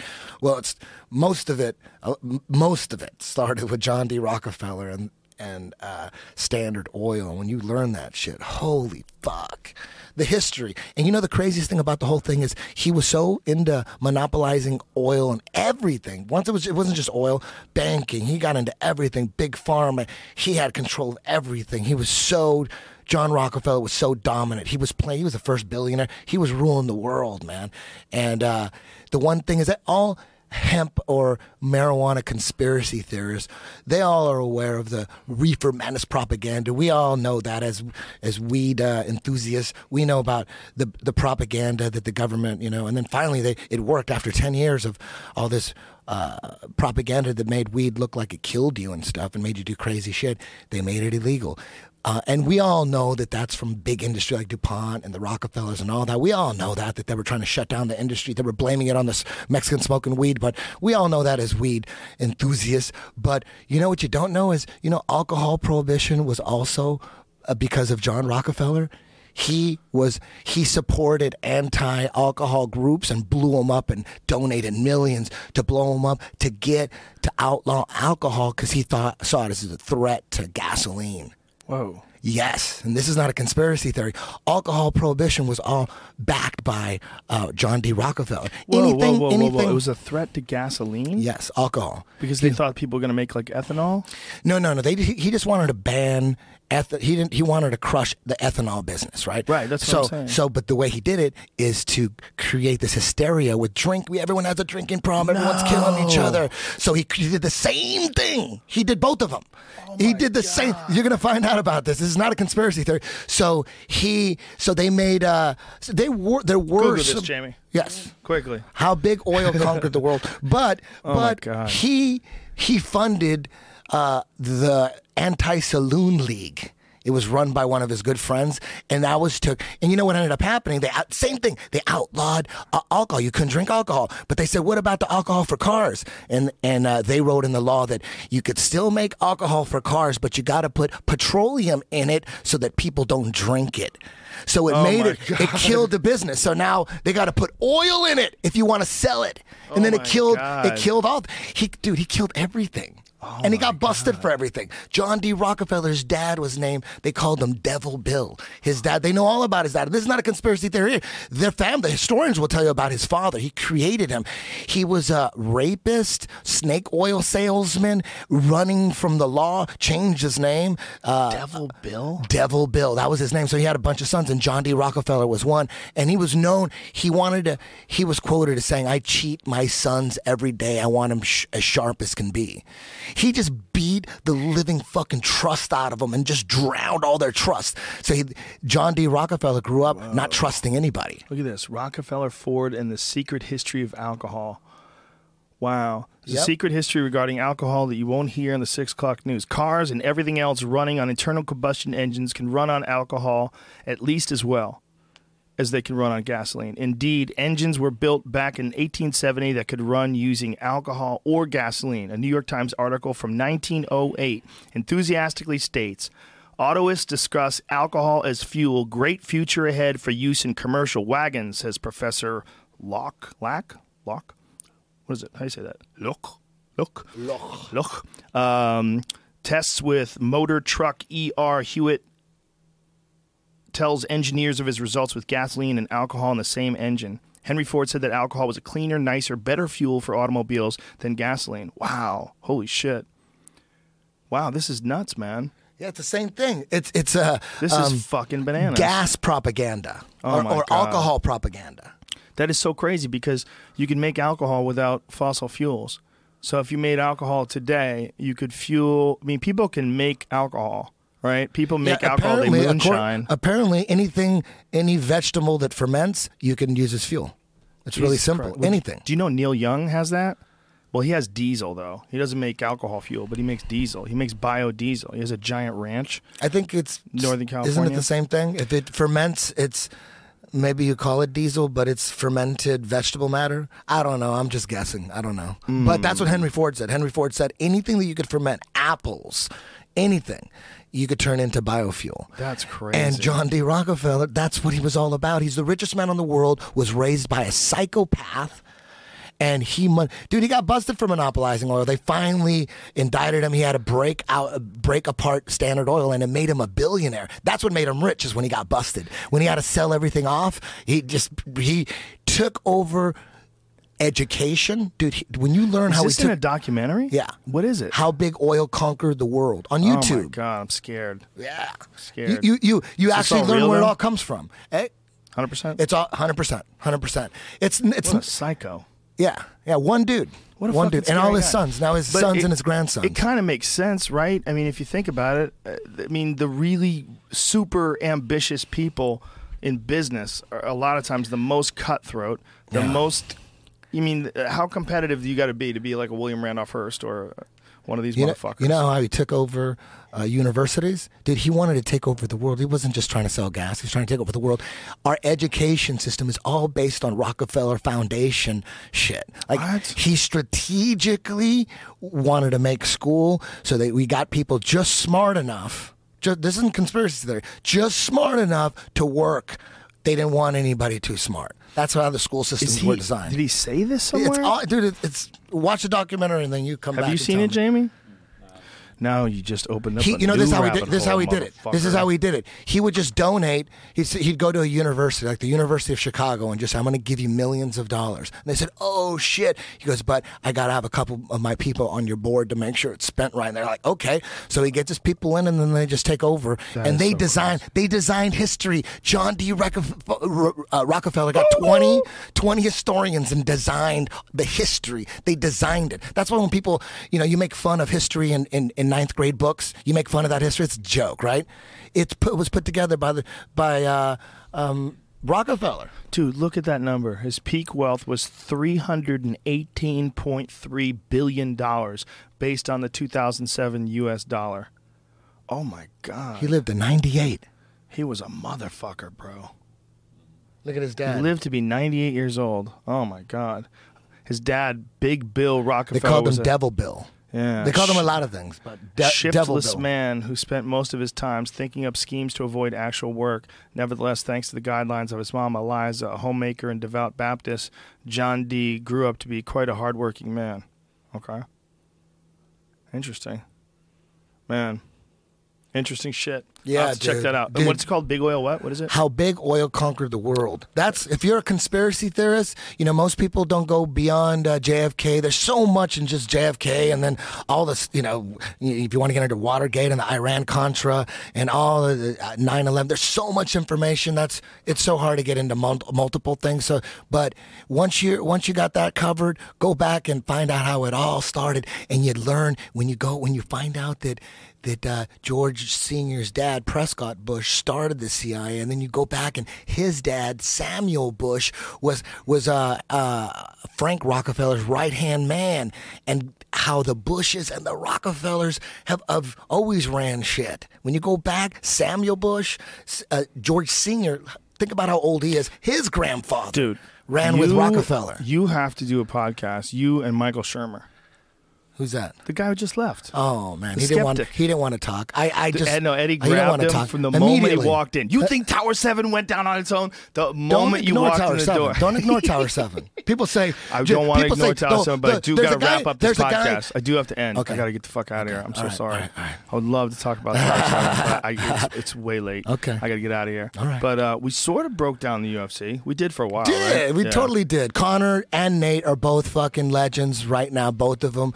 Holly Holm, Miesha Tate, both legends right now. We're going to look back at this 20 years from now and have an old man narrate the highlights, and it's going to be fucking insane sitting in your wheelchair thinking about this shit. Yeah, it was classic. Classic shit. I think it was the greatest 2 fights ever in UFC history. Yeah, I think that was the greatest UFC ever. That was the greatest UFC ever, no doubt. And people keep saying, I keep saying it's the greatest ever, because they keep getting better. Those were the 2 highlights to me that made me, it was bananas. Chaos. Even in Connor's defeat, he looked like a fucking just like a global barbarian. And he handled the loss like a champ right after the loss. Yeah. Right after the loss, he handled it like a champ. All right, you fucks. We'll be back tomorrow. Tomorrow's Chris Bell, right? From Prescription Thugs. You ever seen that? I want to see that. I heard about that. I want to see that. I'm watching it tonight. Yeah. All right. That's all Rockefeller, too. That's all. Thank you. Bye-bye. Big kiss.